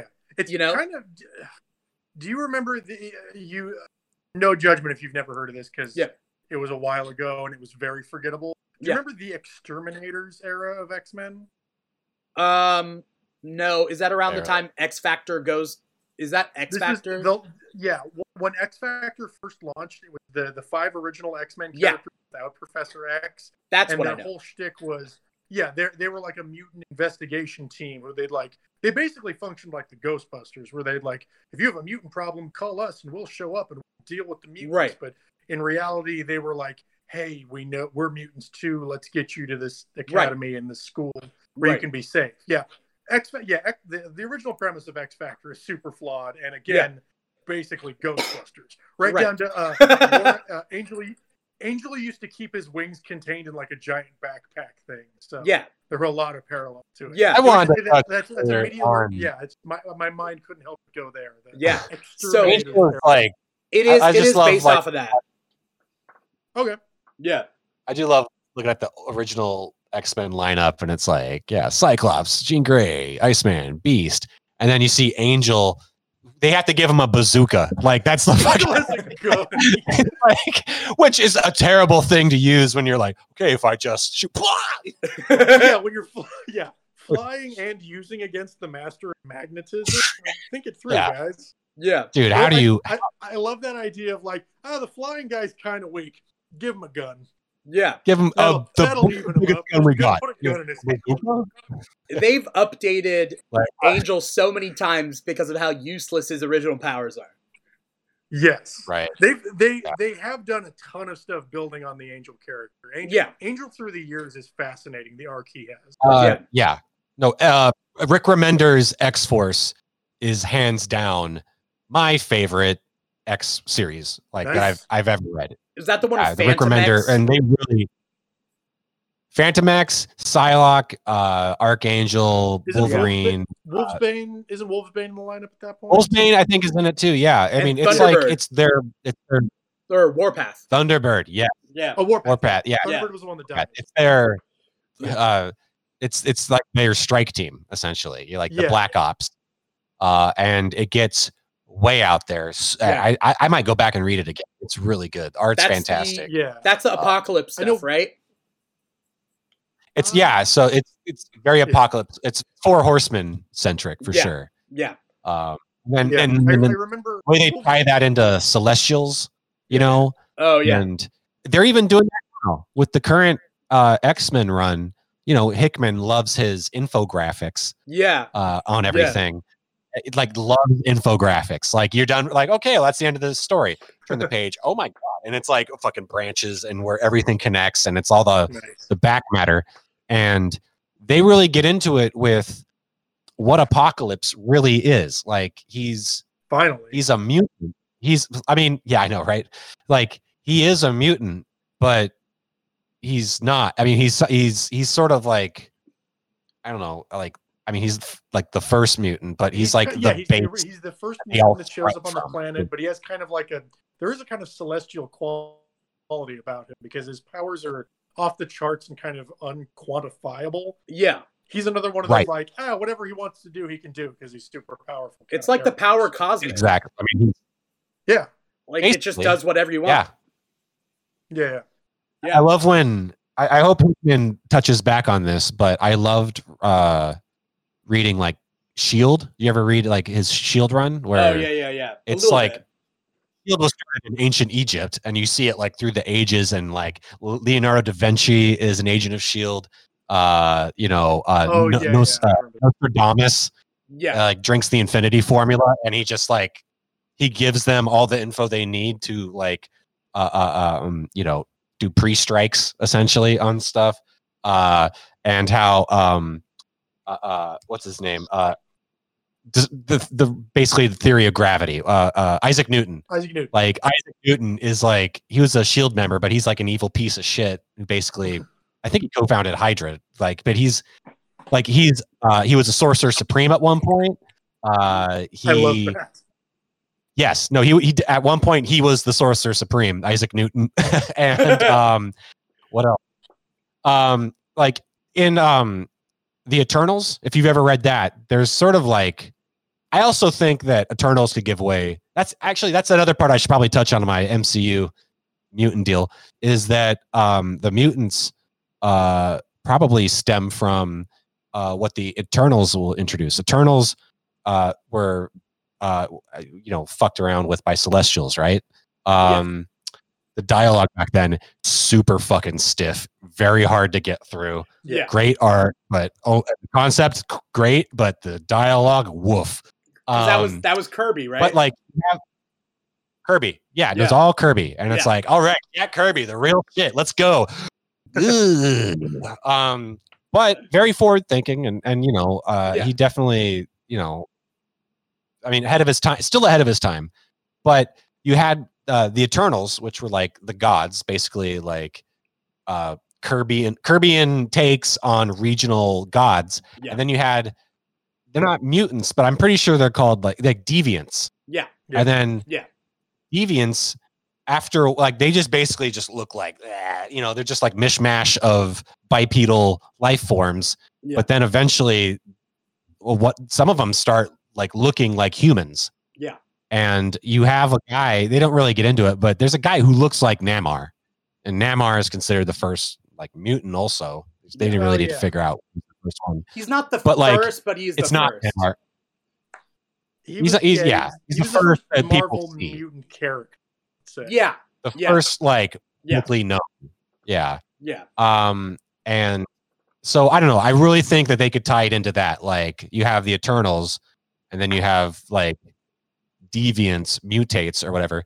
But what I was getting at is like Isaac Newton found like a deviant like kingdom where there's all these fucked up looking like creatures, and he basically beds down with one of them for knowledge. And it's like, and then just destroys their village. And like he's just evil as fuck. I mean, you gotta do what you gotta do. You know what I'm saying? What's up? You gotta do what you gotta do. You gotta do what you gotta do. It's for science, man. I do, yeah. Bill Nye, science rules. Shit ain't gonna discover itself. You know what I'm saying? Wait. So, question. Do you think Bill Nye? Sorry, real quick. Do you think Bill Nye is an agent of S.H.I.E.L.D.? Yeah. Bill Nye, the agent guy.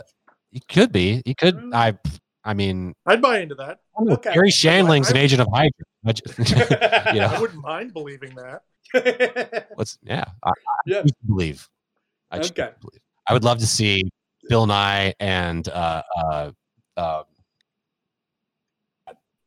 Cosmos. Cosmos. Carl Sagan? Carl Sagan. Or Neil deGrasse Tyson. Carl Sagan's like the AI that they get their missions from, like on a giant screen. Love that. Yeah. Their agents. That'd be a much better S.H.I.E.L.D. TV show. I dropped off of S.H.I.E.L.D. like a couple seasons ago. The Ghost Rider season. What's up? I tried watching Agents of S.H.I.E.L.D. and got like a few episodes into the first season and just I don't know, it didn't hook me. You have to continue. No. You got to wait for the twist in the first season. There's a twist, big twist. And dude, I wasn't prepared for how many episodes that season had. I was like, shit. The number of episodes in Agents of S.H.I.E.L.D. is daunting. It's super daunting. It gets good when the twist kicks in, and then it's okay. They try. It's like you can tell, because Marvel TV and Marvel Studios film were not the same. Studios wanted nothing to do with TV. TV wanted like, hey, come on, us. And they tried touching on like when Perlmutter sucks. Yeah, he's a fucking awful human. But they tried to touch on like Dark World happened. Like the agents briefly showed up at like a place Thor was at, but he wasn't around. And they're like, okay, well, let's do something non-related. But then they did the Ghost Rider season. That's like season 4 is amazing. That's the best one. And then after that, then after that, it was kind of like, so what again? But that was awesome. And then they were gonna like do the Ghost Rider series, but then that probably got iced out because of Disney Plus. So, and that was gonna be like more like on the Punisher side of things. But who knows? Ghost Rider is one Marvel character I keep forgetting about. Like huge in the 90s, but like not a lot of love since then. Sorry, Nicolas Cage. I mean, the Robbie Reyes guy is. I mean, it's a good take on him. Like it's like instead of a motorcycle, he's got a hot rod. Yeah, the West Coast hot rod guy.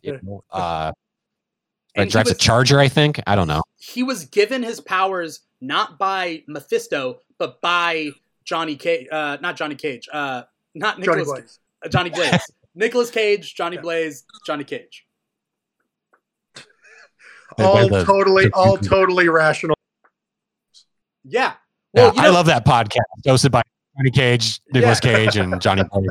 You know, Johnny Cage was named after Nicolas Cage, right? The Mortal Kombat. Yeah. Huh. But Nicolas Cage took that name from Luke Cage. Yeah. And I'm not kidding. Like, and then he named his kid Kal-El. Yeah. I don't know what the fuck's up. And Luke Cage. Nicolas Cage is a Coppola. Yeah. Luke Cage isn't even his real name. Actually one of the Coppola. Yeah.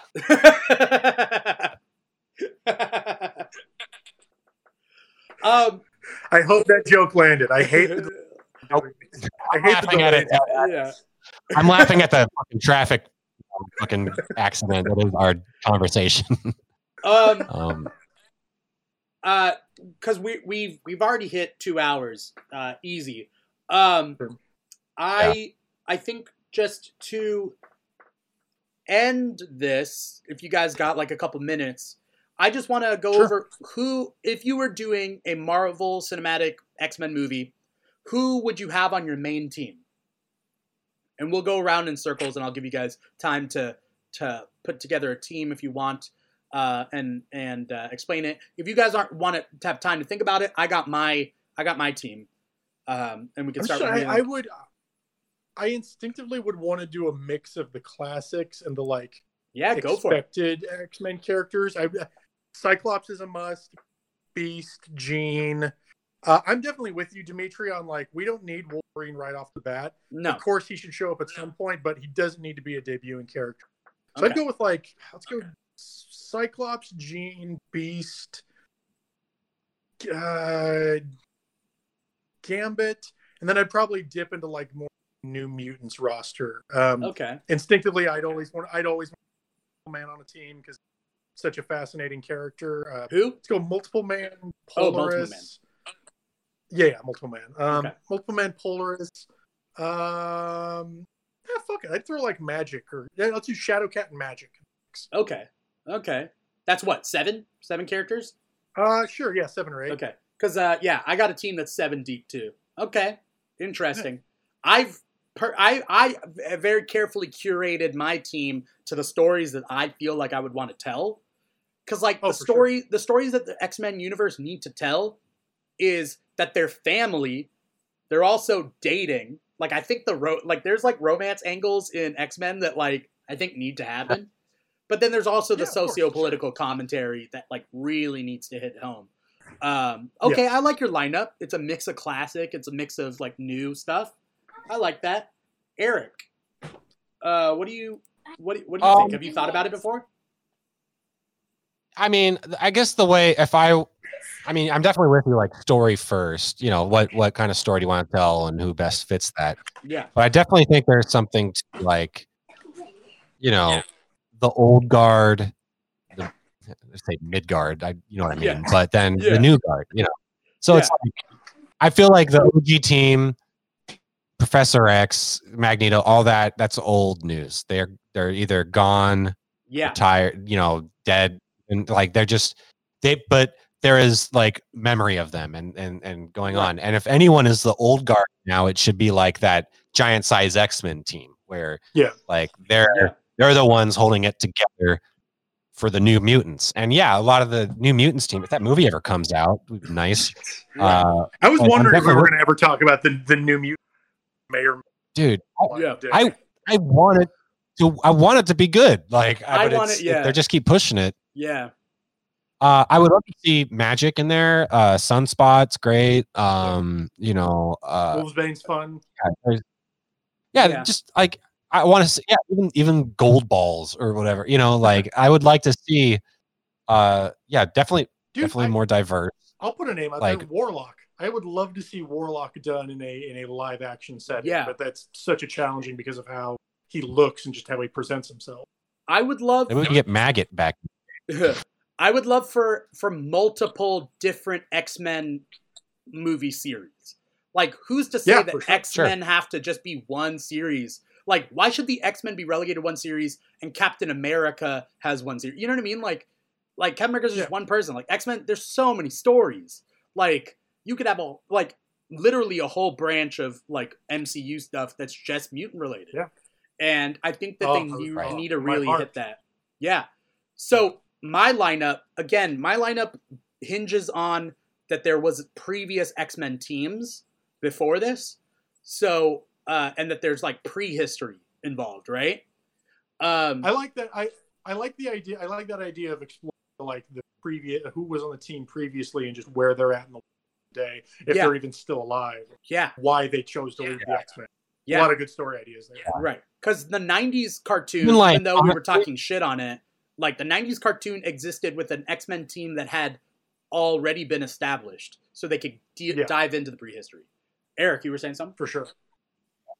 Oh no, but they can even just do like Watchmen style photo on the wall, and it's like, and obviously it'd be nice to see some people go on, but like I say, it's like Magneto tied to the Holocaust. It's like he's too old, man. Like we need to the history needs to move on. You keep him in the comics. I think it's great he's still in the comics, but like and you can even do flashbacks. We saw 70s Ant-Man, like that was cool. We got to see Michelle Pfeiffer kicking ass. Like you can do the flashback. Those are my favorite parts. Yeah. Give us abusive Hank Pym, you cowards. Don't do Hank Pym if you're not going to show him be a asshole. Oh man, I kind of like crabby ass Michael Douglas, but yeah, I do like crabby ass Michael Douglas.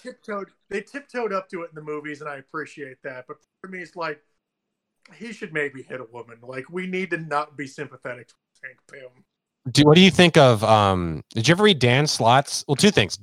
We go on Ant-Man real quick. Dan Slott's Avengers run, where they basically address that, but they've since kind of come out and said he's like bipolar. Oh yeah. I know they kind of retconned the character. I know that they did that. I remember specifically when they addressed the abuse issues between Hank and Janet in Ultimates. But I know that was referencing pre-existing kind of storylines and character work from the original Avengers. So I haven't seen the original, but I know of when it's been brought up in comics. Yeah. Right. They don't let Hank put that shit down ever. Yeah, I think Hank's a bastard. Yeah. You guys know that Hank and Ultron are melded now, right? You guys know that? Oh no, I didn't know that. Yeah. Yeah. So Hank is like out in outer space. That's weird. I mean, I have been reading that. It's because like Scott Lang has Ant-Man down. Like that's Scott Lang. Yeah. Yeah. And so okay. They tried doing a third guy and they're like, fuck it. You guys did you ever read oh, go ahead. In retrospect, people are going to listen to the episode and be like, poor Dimitri. He keeps wanting to say his X-Men lineup, and Eric keeps jumping on. Eric, classic leave Dimitri alone. Oh. I just want to get this lineup. I'm so proud of this lineup, man. Eric, shut up so Dimitri can give us his lineup. It all trust. Next episode. Yeah.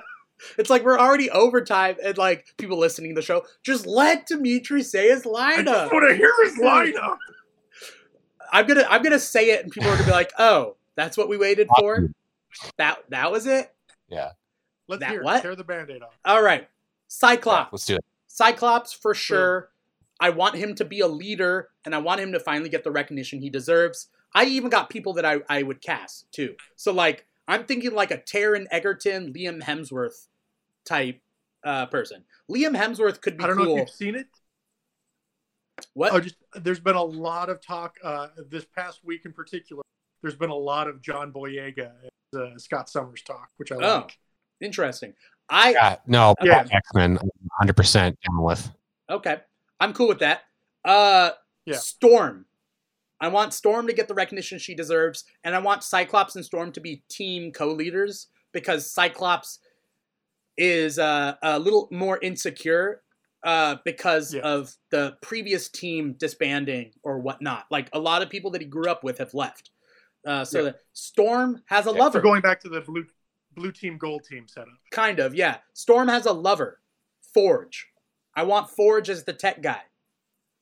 I want Forge. Always a big fan of Forge. We need Forge to be Native American, and so we would cast a Native American actor. Oh, also Storm, Sonequa Martin Green as my Storm. If you know who she is, she was on Walking Dead. She's on Star Trek Discovery. She's the main character. If you've seen her. Okay. Yep. Gambit. Gambit's our badass kind of rebel character. He butts heads with Cyclops. Nice. We getting Channing Tatum back for this? Probably not. I was thinking like Decray Montgomery, who played Billy in Stranger Things. You know Decray? Oh yeah. Okay. Billy Stranger Things. Yeah. Okay. You know, I think he could be a good, he's the Red Ranger in Power Rangers. He could be a good Gambit.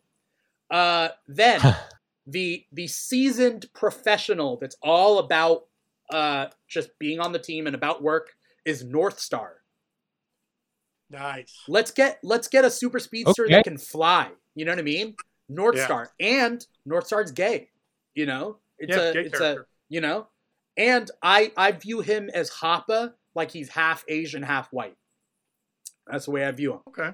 All right, I see that. Yeah. It's Jimmy Hoffa, I thought you were going to say. He's a corrupt union leader. Yeah, okay. Yeah. As our quote unquote ugly mutant that has to deal with her ugliness in a world of like supermodel mutants is Marrow. Okay. Marrow. I like Marrow. Yeah. I thought you may have gone Stacy X, but I know she's been dead for. Yeah, I'm not a fan of. I'm not a fan of Stacy X. Fair enough. Chamber would be pretty sweet. Yeah. Oh, I love Chamber. Chamber would be cool. Chamber would be dope. Yeah. Rosa Salazar would play Marrow. By the way, that's just my. I would want like a Latina Marrow.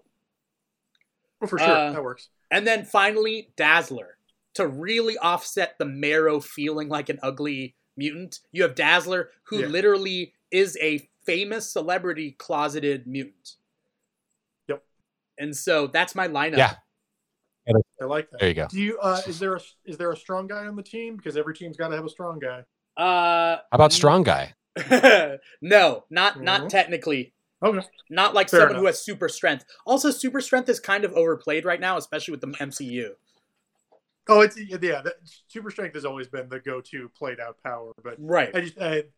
A Marvel philosophy that I've always loved is that every team needs to have a strong. That's why Guido Caroll took the code name Strong Guy. Yeah. That's literally why. In a press conference, he heard like interviews whispering. I would love to see the next Deadpool movie. Like he's on the Fox lot, gets in, he gets his taxi buddy to drive him over to the Disney lot and finish his movie. That's what I would love. I got 100%. I got a pitch for Deadpool, but I mean that's separate. I think I've pitched it on the show before, but like I got a Deadpool, like basically the premise is Deadpool wakes up and suddenly he's in the Marvel universe, and the whole movie you don't know whether Deadpool has always been in the Marvel universe or the Disney Marvel universe, the MCU, or not. It's hard for him, like whether his memories of the previous universe are real or not, and we'll never answer it. Like it's just suddenly he wakes up and he's like, "What's that?" I was gonna say, the way they used Wolverine in the House of M.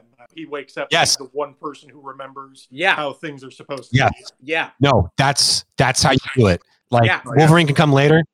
That's how you do it because he's literally like, I was in a Fox movie yesterday. What the hell's going on? Like, like what are you talking about? This guy's crazy. He's like, no, okay, listen, yes, I'm insane, but and then he convinces them and everyone wakes up. That's 100% the way to go. Also, Hydra Bob is the one who fills him in on what this current universe is like. Oh my god. He's an evil. Only because he's an evil tech. He would know otherwise. Yeah. Yeah. I would. And my personal favorite is he wakes up and he sings "What's This" from Nightmare Before Christmas. Yes. And he goes through the Marvel universe asking what things are to Hydra Bob, let's just say, or whatever.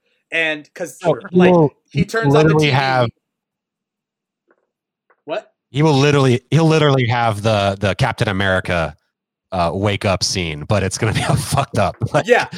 Like, it's gonna have that same kind of vibe. But yes, I would love this. As a Nightmare Before Christmas fan, I definitely love that working its way in. Owned by Disney, they can do it. Yeah, they can do it.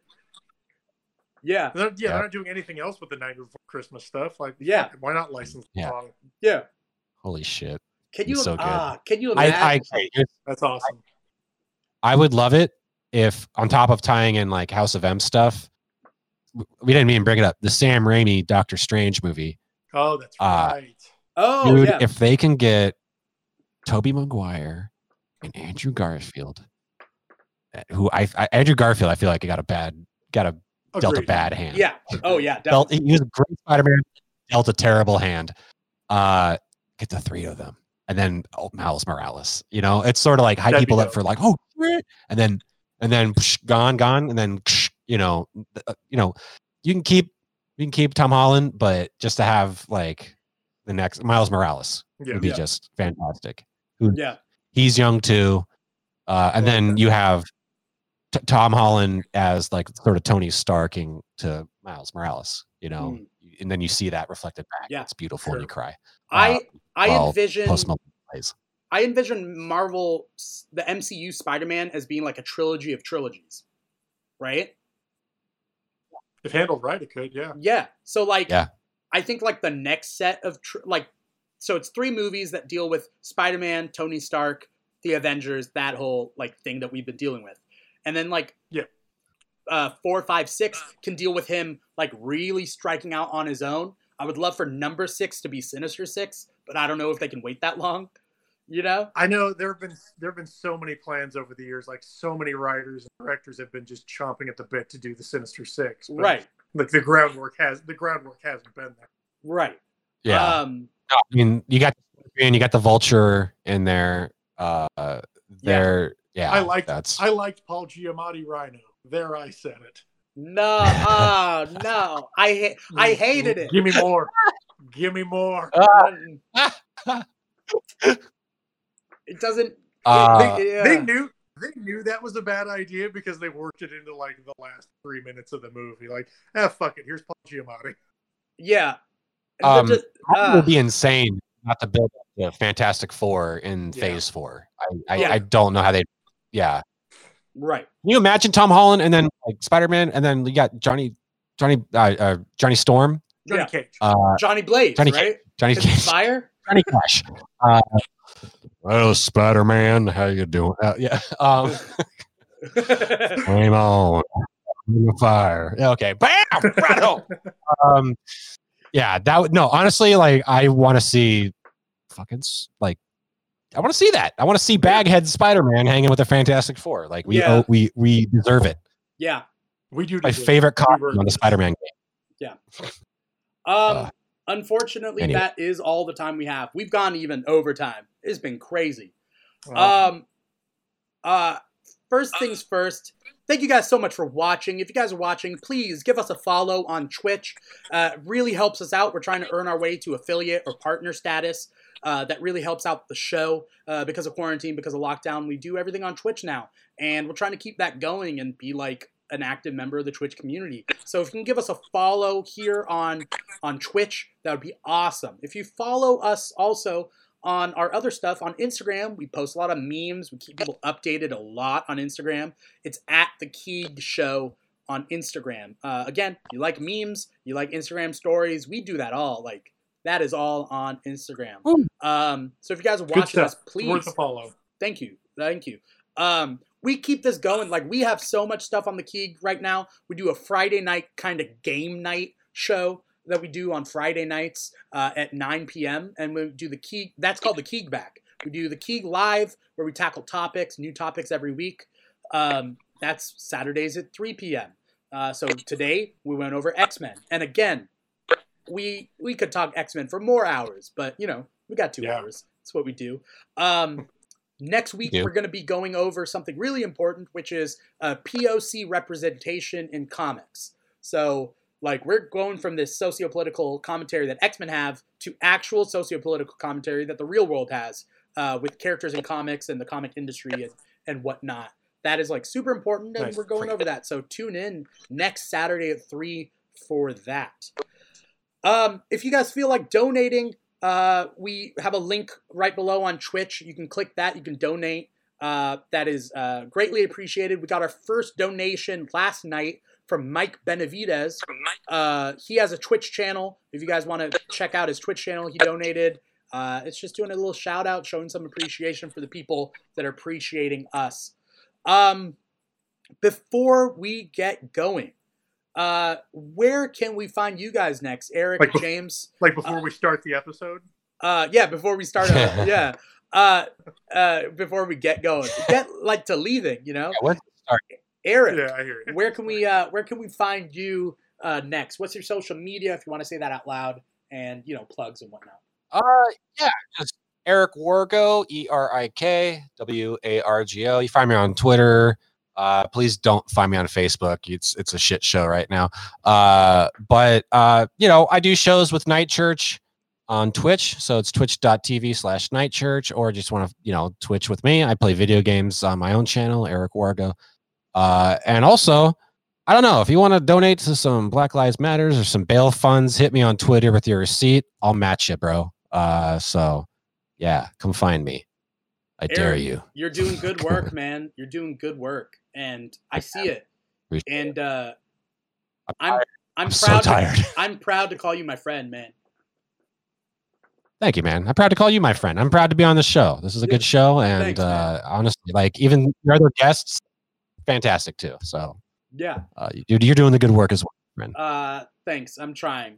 It seems weird sometimes to do my Friday night show and to play games when like real shit is going on out there. But I think it's just 2 hours for someone like everybody to unwind. You know what I mean? You gotta do it. You have to unplug, man. You gotta rest. Yeah. Rest is revolutionary. So yeah. I'm all. Have you seen the meme that's going around basically stating that like everybody doing these protests, everyone doing these things, everybody has a purpose, right? And like a D&D class system. I saw that. You know? I love it. I love it. I saw that. That's a great. And people, no one should feel bad if they can't make it out to like a protest, man. Honestly, like I know we all love X-Men, but like I've read too much X-Men. I've listened to too much punk rock. I have to do this stuff. Yeah. But if you can't make it to a protest, there's like 50 other things you could do to help out. Yeah. And that D&D class meme going around is fantastic. I love it. I'm trying to be the best bard that I can be, because I think that's where it's great. I don't know. It's tough. If you're watching this X-Men commentary and you think that like comics shouldn't have political messages, first thing, you're an idiot.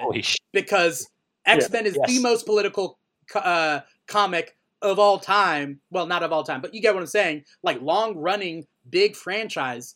But also, all comics have political messages. Like, that's what comics are. It's a medium for that. It's not just all bam, biff, kapow. Like, they all have points and messages that they're trying to make. So, the people that are watching this, thank you so much for watching this. I hope X-Men means something to you. And I hope that, like, this current climate definitely calls upon, like, those messages, So, Black Lives Matter, And it's fine if you're not out there protesting, but, like, we all have a part to play. Whether your part is to convince your parents not to be racist. Like, if that's all that you can do, try that. It's maybe a lot to ask for. Do it. But I'm trying to be the best bard that I can be. Just doing what I can here. But thank you, Eric, for coming on the show. Thank you for what you're doing outside of the show. Again, you're always a pleasure to have. So thanks. James. Hey, thank you, man. Yes. What are your plugs? What's your social stuff? What's your social security number? Write them down. Here it comes. I'm on Facebook and Twitter. Hit me up at James Stebick. Twitter at Dr. Stebick. Doctor spelled out STEB as in boy ICK. For anyone interested, I co-host a wrestling podcast called 2 Count Kickout. Find us on Facebook at 2-Count Kickout Podcast. We're on Twitter at 2CountKO, the number 2. We've been off for a couple weeks, just trying to get our schedules synced back up, but we should be back this next week for all of your pro wrestling needs. I think that's all I got. I'm not doing live shows at the moment, so podcasting's all I got. So watch wrestling, everybody. Go watch wrestling. I'm glad we got you for this episode, man. Like it's always a pleasure to see you, have you on the show, and like. Oh, thank you. We got you. I reeled you in. I'm sorry I kept you overtime, but like, dude, no, I'm happy to be here. Honestly, like X-Men comics, one of the few subjects I will jabber about for hours and hours if anyone lets me. Like, if you want to do just an X Factor episode, I'll come on and run down all the different eras of X Factor. From Ghostbusters era through Gambit and the robots being involved. Don't tempt me with a good time, man. Yeah.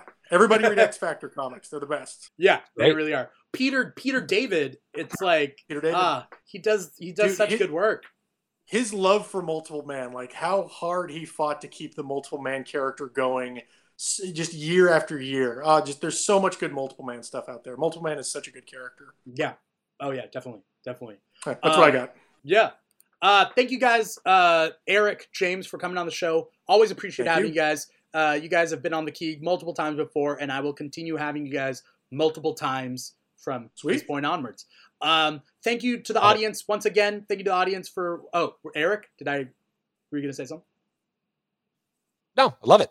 Okay. Thank you to the audience again for watching. Please like, comment, subscribe, donate, follow, do what you can for the show. Do what you can for the protests out there right now. That's real ass shit, you know? So do that. And thank you to Paul Lau, co-producer of the KEEG. Right now, he's always commenting. He's always moderating for us. Paul kicked out the first creep that we've had on the show. We had the first creep last night, and Paul axed him. Nice. Yeah. So, nice. We have Paul for a reason. So thank you, Paul, for doing that for us. I'll get out of here. Yeah. That's pretty much it. That's the end of the KEEG Live X-Men episode. Next week, we're going to go over POC representation in comics. So stay tuned. We got 2 episodes next week. Friday night at 9 for the KEEG Back. Saturday at 3 for the KEEG Live. So thank you guys so much. Once again, I'm your host, Dimitri Pereira, and this has been the KEEG Live.